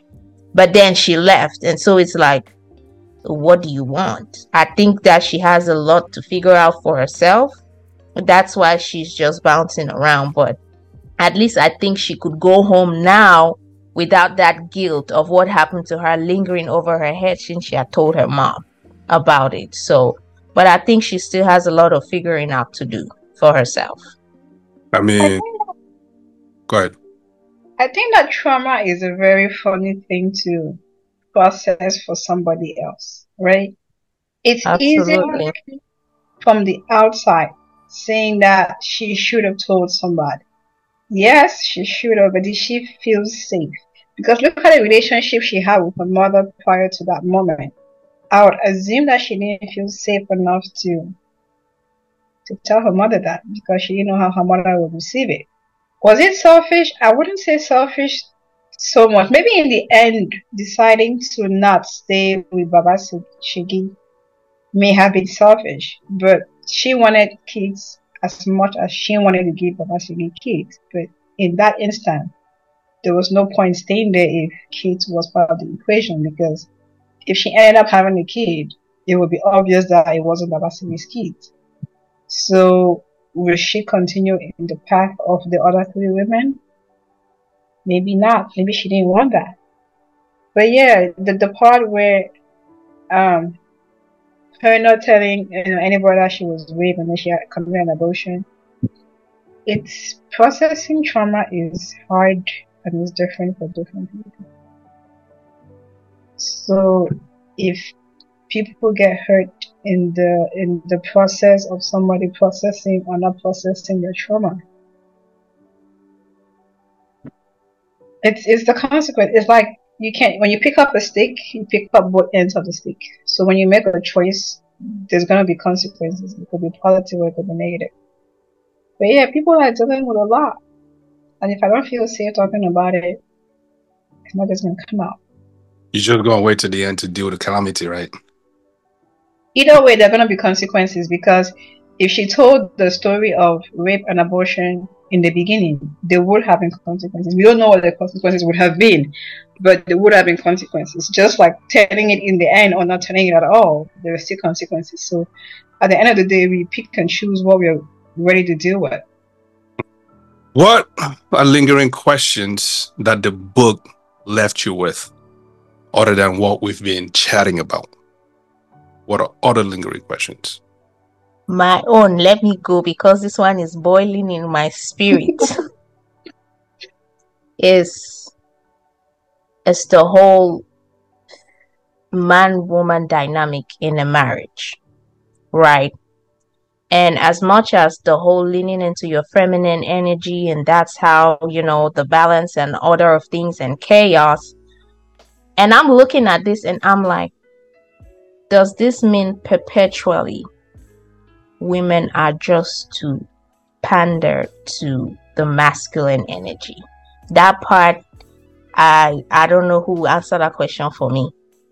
Because as much as that's how, the nature of things, that's how order is restored in the universe, it's always almost like the woman is the one that has to make that environment for that balance to be in place, if that makes sense. You have to know how to talk. You have to lean into this. You have to know, how to approach things. Dance around the man's ego. That, and I'm like, is this a forever shit right here? I don't know. Somebody needs to answer that question for me. Maybe somebody who's married, has been married for 50 years, might give me the gist. So, but I think it goes both ways, right? I think it goes both ways, because it's like, for me to be able to do what I'm capable of doing, you need to be able to do what you're capable of doing. Now, like Manny mentioned earlier, or yeah, like what she was insinuating earlier, or like what my mom will always say, any money head na neck the carry, right? Right. Like you have the head and the neck, and literally, and I wish it is a camera. Literally, I wish some women understand this. You have the power to shape the way you want to. You have that power. Now, the power really is in you to see if you can unlock it. If you cannot unlock that, don't blame nobody but yourself. If I see that potential in you and I'm telling you have it, but you refuse to unlock that, that's on you. And that's really what happens in most relationships, or with some women. That's really what happens. You refuse to tap into your own potential. You refuse to tap into your own potential, or you know what it is, but you refuse to deploy it. Why? Because you think that you got to be wifey status, or you got to be this status. But how do you get there, really? By snapping your finger? Last time I checked, you're not Thanos.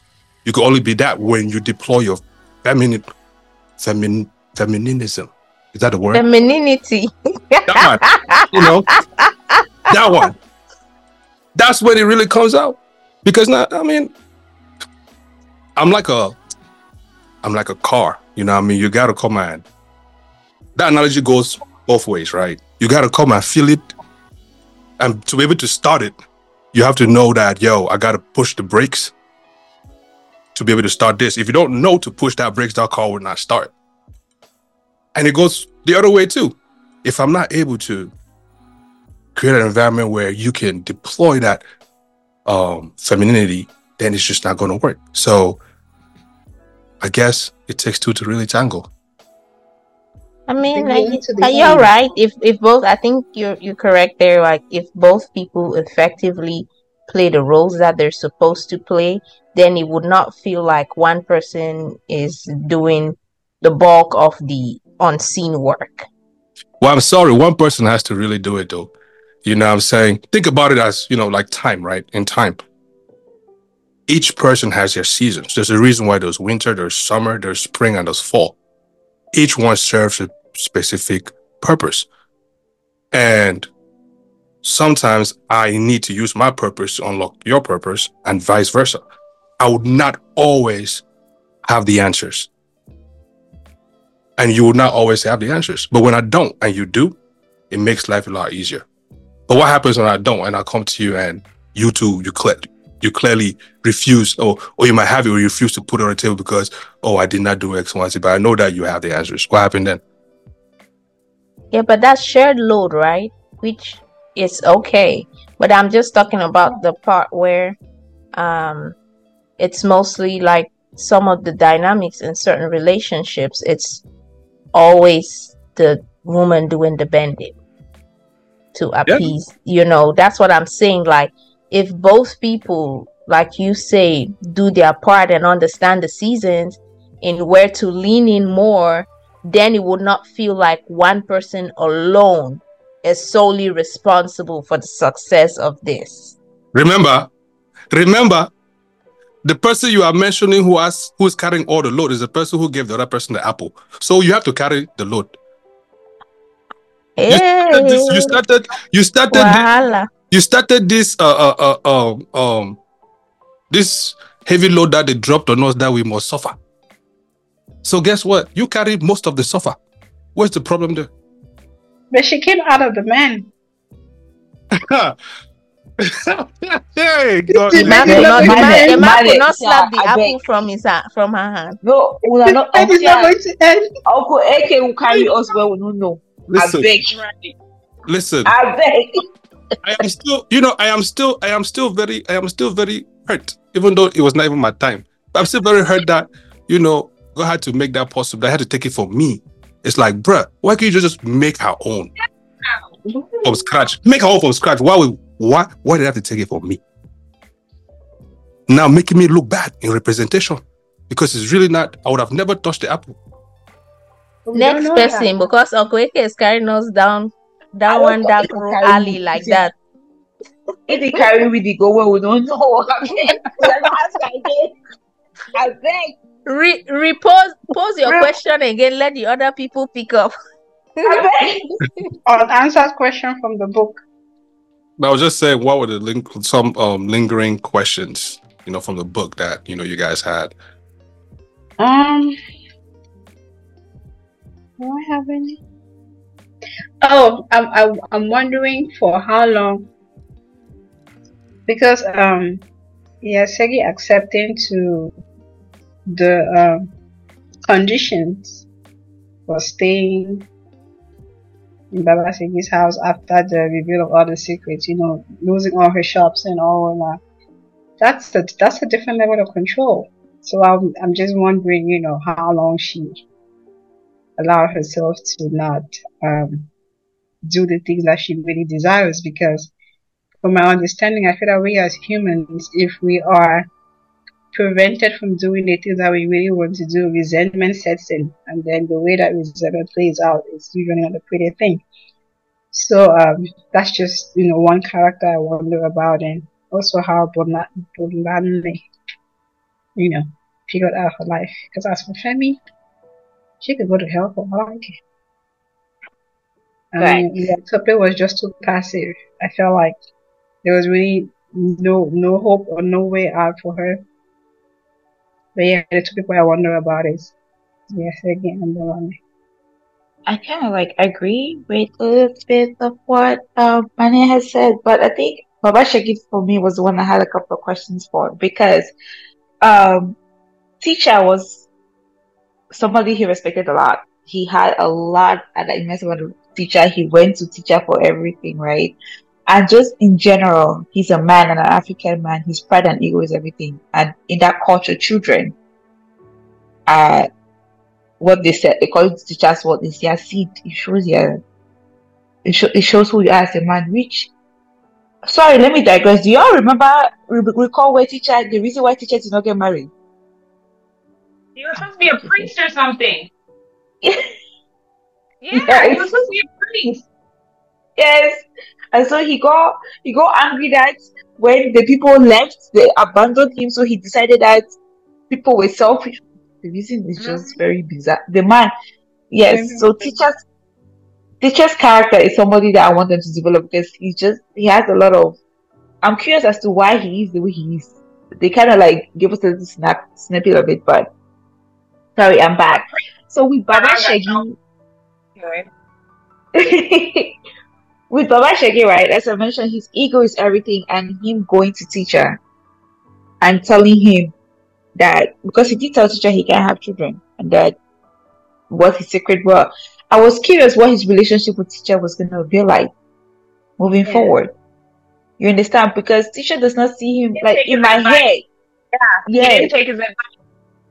Yes, because in my head, I'm like, teacher was everything to him, but now that teacher knows your secret, because before he was doing all this Bolale, teacher was telling him to conquer Bolale, to do all XYZ, but that was because he could give birth, he had children. But now that they know that you're shooting blanks, I'm curious. I just wanted to know how that dynamic was going to change with him, his interaction with the men, because they go sit in the bar, they get a drink, the people that complain about their wives, and they admired all the girls that are there, they talk. It was a whole masculine thing. So I was just curious as to how everything unfolded, how it was going to affect his masculinity, one, his relationship with teacher, and I think he was going to keep his family, but I was just curious to see his relationship with his wives, and he was going to marry somebody else. So I had a lot of questions. There's a lot. That's a good thing for maybe we can leave the author to develop part 2 of the book. Yes. The afterlives of the afterlives, yes. You know, I was just thinking about, they should not be saying somebody is shooting blanks. That's very offensive. Because if they say that, it's like me saying somebody's fat. Right. It's not the same thing. Well, I don't know what? So let me not say it's not the same thing. Okay, let me take you back. You are still like shaming somebody, right? Because it's like a defect. It's a defect in somebody, right? So we can say it, and we can say it just sparingly, just throwing it out there. But to the person who actually is shooting blanks, is very offensive.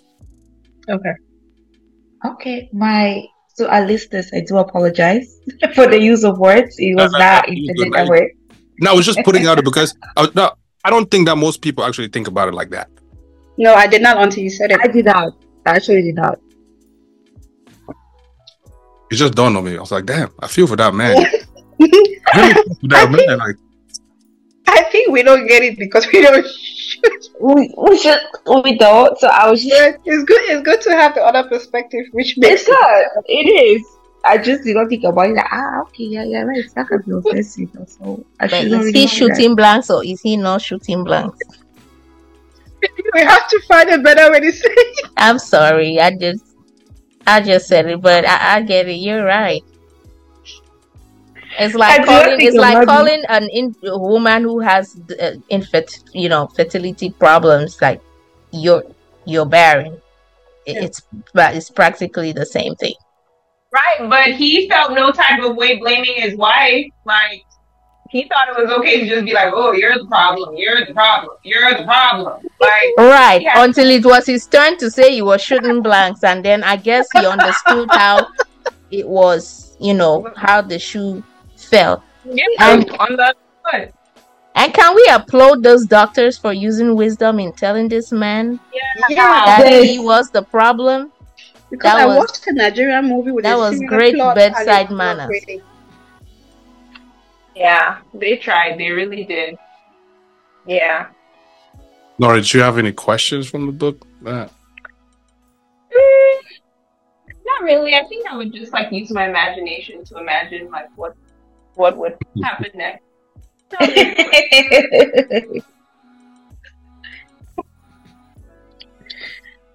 So wait, what happens when, you know, like a book was written, say in 2011, right? And then they rewrite that book in 2023. Did they fix certain things about the story? Did they add to it? I'm not quite sure how that works. Because the reason I'm asking is there are different versions of this book.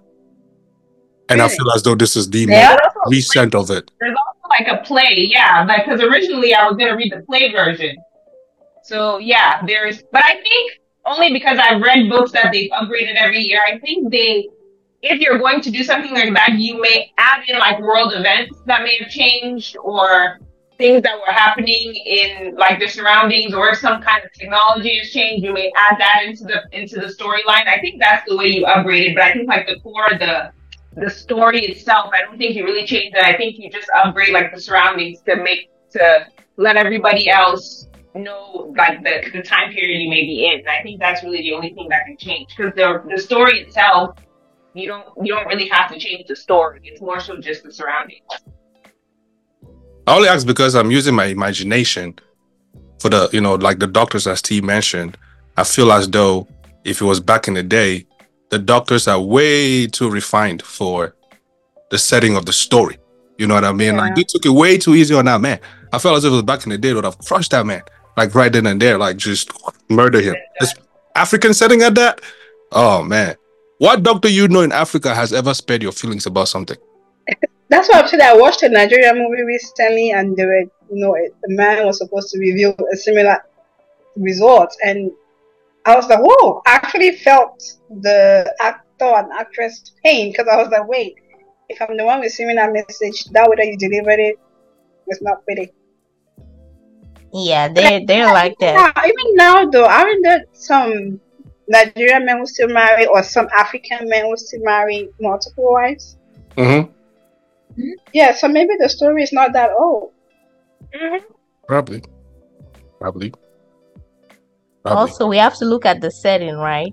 It could be modern times, but this was a whole like a village setting too. So that's one thing to consider. And then the hospital was a teaching hospital, so I would think that it was the teaching hospital. So they're pretty advanced over there. It's just they grew up in an environment that's not very modernized. You know, they're still very cultural and traditional too. You know, that's the one thing. So And If you can Bola read this, was educated too, so maybe they had to spin some education into it, I guess. yeah. you have not told us your question for the book. Do you have any questions? Yes, you. Abi, these are all my questions I've been asking us now.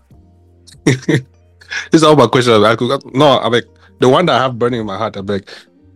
We don't have enough time. We've already gone 2 hours. Just mention it. We'll not talk about I want it. to know. Just mention. We'll not talk about it. No, hold on. I'll mention after this recording. But in conclusions, as you guys conclude, rate this book, man, on a scale of 1 to 5. What would you give it? So, Mane. I would say the author did a good job of, I mean, at some point it was confusing for me, but the author did a good job of having these many characters and somewhat still being able to connect them across the book, because in certain chapters it was just one character, and then another chapter it was multiple characters. So I would say that she did a good job of isolating yet connecting. So for that reason, I would say more like a 4.5. The 0.5 is just for my confusion, but I don't know if anybody else was as confused as I was. So yeah, between a 4.5 and a 5 actually. That's a typical African rating. 0.5 is for me. This for my confusion. Facts. All right. T, what's your? I think I agree with Manny. With how the individualism of the characters and then the collectiveness of them all. I think that was beautiful. The writing captivates you into it, and then you realize, oh, wait a minute, this is someone else's story that I just stepped into. And then at the end, it all makes sense. So I think it was a beautifully written book. The storyline was, I was like, polygamy, what else? But it the storyline was a plot twist to polygamy. I did not see that coming. And throughout the book, there was not a hint of what was coming too. That was a well concealed secret in the book. So I think I would give it I'll give it a 5. I would do it. And I like that it ended the way it did, because a good book should leave you wondering, right? I should not be able to extrapolate the end when I end the book. So that was a good novel. Solid 5. Wow. Okay. Nora? It did take me a little bit to realize that they had switched from like a corporate story to individual characters at first. It was just like one chapter. I was like, oh, this is one person. But after that, it flowed really well. I liked the story. There's a history of polygamy in my family. So just that idea, like I said, of why these women ended up where they were, that was very intriguing. I liked the backstory of how everybody ended up in Baba Shegi's house. The storyline was really interesting, and there was a lot of drama, a lot of ups and downs. I enjoyed the book. I enjoyed reading it. I rushed at the end to read it, but it was fun to read it in like the last 3 days. So overall, I really enjoyed the book. I think there is just always, not that I know what could have been better, but I think it could have been better. So I could give it like a 4.5 as well. Barbara? Yes, sir. See, I love this book. Like, I thoroughly enjoyed this book. I finished with this book a while ago, and the fact that I can still remember the characters tells you how much I love the book. I will start off by saying I started off by saying like a 4.5 because I had an answer question, but it's a 5 for me. And here's the reason why I think it's a 5. The book itself, I think it gives like an insight for if you're not African, like if let's say an African American or an Asian or somebody else reads it, it gives you an insight of African culture. Like it gives you like a good side that this is what culture, this is what is normal for us in that part of Africa, of Nigeria. That part of Africa, that's very normal. Also, it gives us the readers a preview of what polygamy is like. What having the little, like the family dynamics with polygamy, because this man had 4 wives, different children. You could see the competition, the jealousy, the love, the whatever thing that were going on, to the fact that it's like in that household they were jealous of each other, to the fact that they actually intended to kill one of the wives, but they mistakenly killed the child, and they accused somebody of witchcraft, which was just unseen. And this actually happens in real life. You hear the stories every day. You want to go back home. This is actually real life. And so I actually enjoyed that was portrayed in the book. I think I'm the only one that followed. I know exactly when each character was switched. I knew when she was switched from one person to another, because I was so involved, also engulfed in the book. I love reading the book. Like as more as anything else, I was very curious. Like if she didn't talk about somebody, I'll go to the next character. Like, hold on, okay, what's happening? What happened there? So, but she had a way of connecting. She connected pretty much everybody that you had like a focal point. I think she gave a little bit. Let me give you a background here. Let me give you this background here. This background here. And her goal was just trying to bring everybody down to a certain point, and she did that. Or is it? I think it's a she. She did that beautifully, and so I do honestly, I did enjoy this book. So it's a 5 for me. Okay. Damn, How you read the book? I just lost my train of thought. Okay. No, I'll give it a 4.5. For the reasons T mentioned earlier. You know what I mean? There's definitely room for improvement for sure, but not taking away from the beautiful writing style speaking in multiple different voices. I felt as if that was me, I would have lost somebody's voice and put in somebody else's. Just keep contradicting everybody. But thank God for peer reviewers, I guess. But in terms of the story itself, it left me wondering, asking questions to myself, like, for example, sometimes, like, why do we men look for unnecessary stress sometimes? Two, it's like they say, to whom much is given, much is expected. If you go about taking on so much, then why not also manage the expectations? You know what I mean? Like, you are so out of sight that you don't even see what's going on right in front of you. Everything is playing and you don't still take the time to stand there and try to figure it out. Things like that. So, and then most importantly, just keep asking myself, like, bruh, how in the world didn't you see yourself in these kids? How? How did you see yourself in these kids, man? Like, looking at them, did they look like you? Did they act like you? How did you miss that? I think that back in the day, though, they did not identify kids like based on how they looked like their parents. It's only today that people would question the paternity or maternity, or the paternity and the maternity of the kid. Like, they'll be like, oh, you don't look like. I'm like, how is that in your business? AK, that's very easy, especially if you don't have any reason for suspicion. It's like the wives did not miss a bit. So there was not even any reason for he to even think that was even remotely possible. So that's very easy. Even if it was just one woman, if she doesn't miss a beat, it's very easy for you to not see it.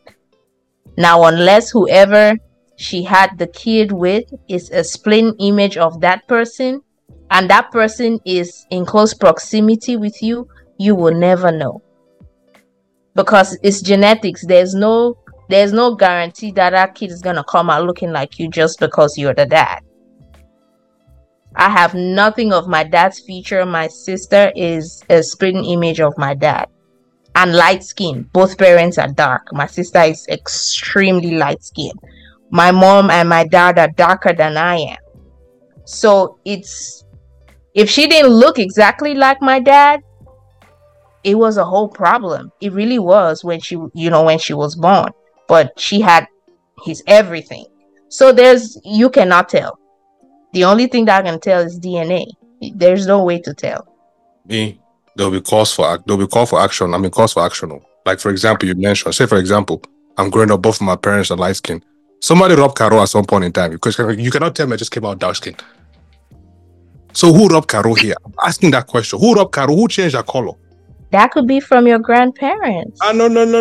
I'm telling you, it's genetics. 3 generations down. No, it's genetics. I'm telling you. I'm agreeing with you. Yes, it's genetics, right? But the curiosity in me will still go and ask, like, I'll ask myself, why are both parents light skinned and I'm dark skinned? And then, worst of all, if I'm really dark skinned, like, come on now. I've seen dark people instead give birth to albinos and not the other way around. Come on. I mean, you have a point there, but It's the beauty of genetics. You never know until they get here. Mm-hmm. But you also see mannerisms, unless you're not really paying attention. If you really it's not immediately obvious. No, it's not. Until like 6 months, 1 year. Mm-hmm. Even at then too, it's still young, right? Sometimes it's not up until they're like getting to independent age that you can start picking up some things from kids. But that young, nah. Yeah. Anyways, that's why after reading this book, I just said, fear women. Again, But what they had the kids with? They had the kids with men, so fear both. No. Abamu, no, I refuse. It takes two to tango. It sure do, but this particular they have the kids by themselves. They what's it? They went looking for it. Use Taju. The man that was very close to Taju. and he And was he was driving like, it I'm up and just down. gonna do me. I don't Yes. care. I'm me. So if you want to say fear women, in this sense, that goes best to Taji was an example. Like, okay, if we fear men too, because Taji was with this man every day, drove him, took him to places. He's complaining to Taji, but the man knew what he was doing. Right Daju, in his face. the reason why Mm. Daju was comfortable doing that was because the women opened the realm for that. If those Oh, women, if that woman did not open that bridge for that to happen, it would have never happened. Again, the apple now it's give now her it's now it's the woman. the apple. Now it's that is the apple. She was That not is ready. why when Could the She was man not not ready. refuse to eat the apple? No, the man can. The man can. But no, the thing is that you never notice that. And that's other man it define you. Uh-huh. you just So you don't just trust men. So don't trust men. Like, If use That her was- feminine energy on Adam, that's what happened. But she sure did, and that's the thing. Manipulation. Matter of fact, she should be jailed because she manipulated, she lied, she carried tongue for somebody else, and she lied about it. And then, man, listen, it's just so much combined together. She should be tried in court. Power Oh my of a God. woman. But anyways, Wahala. as usual, use what you have to get what you want. That's the reality of life, you know. And then And he concludes with that. In this particular life, if possible, don't be the pawn. You know what I mean? The first person in the front line. Don't be the cadets because the cadets get shot first. If you come back, it's by luck. Your God was really strong. You know what I mean? But anything else you guys want to add to this? I want to be Segi when I grow up. Is that what it means? Oh, first She wife. knew how to use her First power, wife. man. Yeah. I need Segi to lay hands on me and transfer some of the anointing. Yeah, that's I need that. Well, you know Knowing what? how to steer the ship. You know what that comes with, right? You have the powers. You just have to kiss a lot of ass. But would you though? I don't think so. Well, are you talking about me as a person? Yeah, I'm talking about you trying to be like her, right? You want her to teach you some things. If she teaches you that thing that she does in this current society that we're in, this day and age, this particular today like this, will you do it? Why would I not do it? If Huh? it's getting me what I need. She didn't have to kiss ass. I don't know how. My Lord. She just knew how to use her words and when to use it, and she just knew how to steer the ship or the head. Still Yeah, she knew how to cut the yam. Still there you go. She's That's my next Instagram caption. Go on. You know what? How and when? You know what? When? You guys, I always say when you cut, just don't mistakenly cut your finger in the process. As you're cutting. You know what I'm saying? Just don't mistakenly cut your finger in the process because you can bleed to death. Just saying. That's why you have to be skilled in the act. Okay. I like this. But part 2 coming soon on the skilled in the act. Yes. Skilled in the act. But for those listening, man, if you really want to enjoy this episode, I think you should take a crack at reading this book, be it the audio version or the book in itself. Shameless plug in the book, shameless plug, and go pick it up, read it. We can, call one of us. I will borrow a book to you for a fine price. You know what I'm saying? But it's a very good read. I did really enjoy the read. Shed a lot of light on so many different things, especially, living in a polygamous home. You know what I mean? Thank God that I never had to experience some shit like that. I don't know how I would have survived, probably helped my mom kill the rest of the other folks. Not really, but really. But anyways, man, any other conclusions before we close this recording? It's been a good discussion. Wonderful, man. Hey, man, I appreciate you guys. Barbara, Mane, Nora, Therese, really appreciate you guys, you know what I mean? For one, actually, reading the book, man, it's not easy with, being December, a lot of festivities and everything, you know what I mean? So finding the time to actually sit down and read the book. And then, I know today was a very busy day for most folks. So actually dedicating these few hours to sit down and chat about it. And, despite how the book felt, we're still laughing about it some part. Some part we might leave here cursing like, man, what the hell that person thinks saying that? But it's all love, you know what I mean? It's all love. So hopefully you guys read too and, chime in the comment section on Instagram, Twitter, YouTube, because it will be on there on all the streaming platforms. You know what I mean? So SITM Podcast and PWC Cast or Palm Wine Central Podcast is where these two recordings will go. So check them out, follow, like, subscribe, all that good stuff. Hey, thank you guys again. And we are outie. What's the next book? Hey, yeah, what's the next book? I don't know. Oh, so no. We went to Idaho, we got to Nigeria, we need to find like Japan. Oh, how about this book?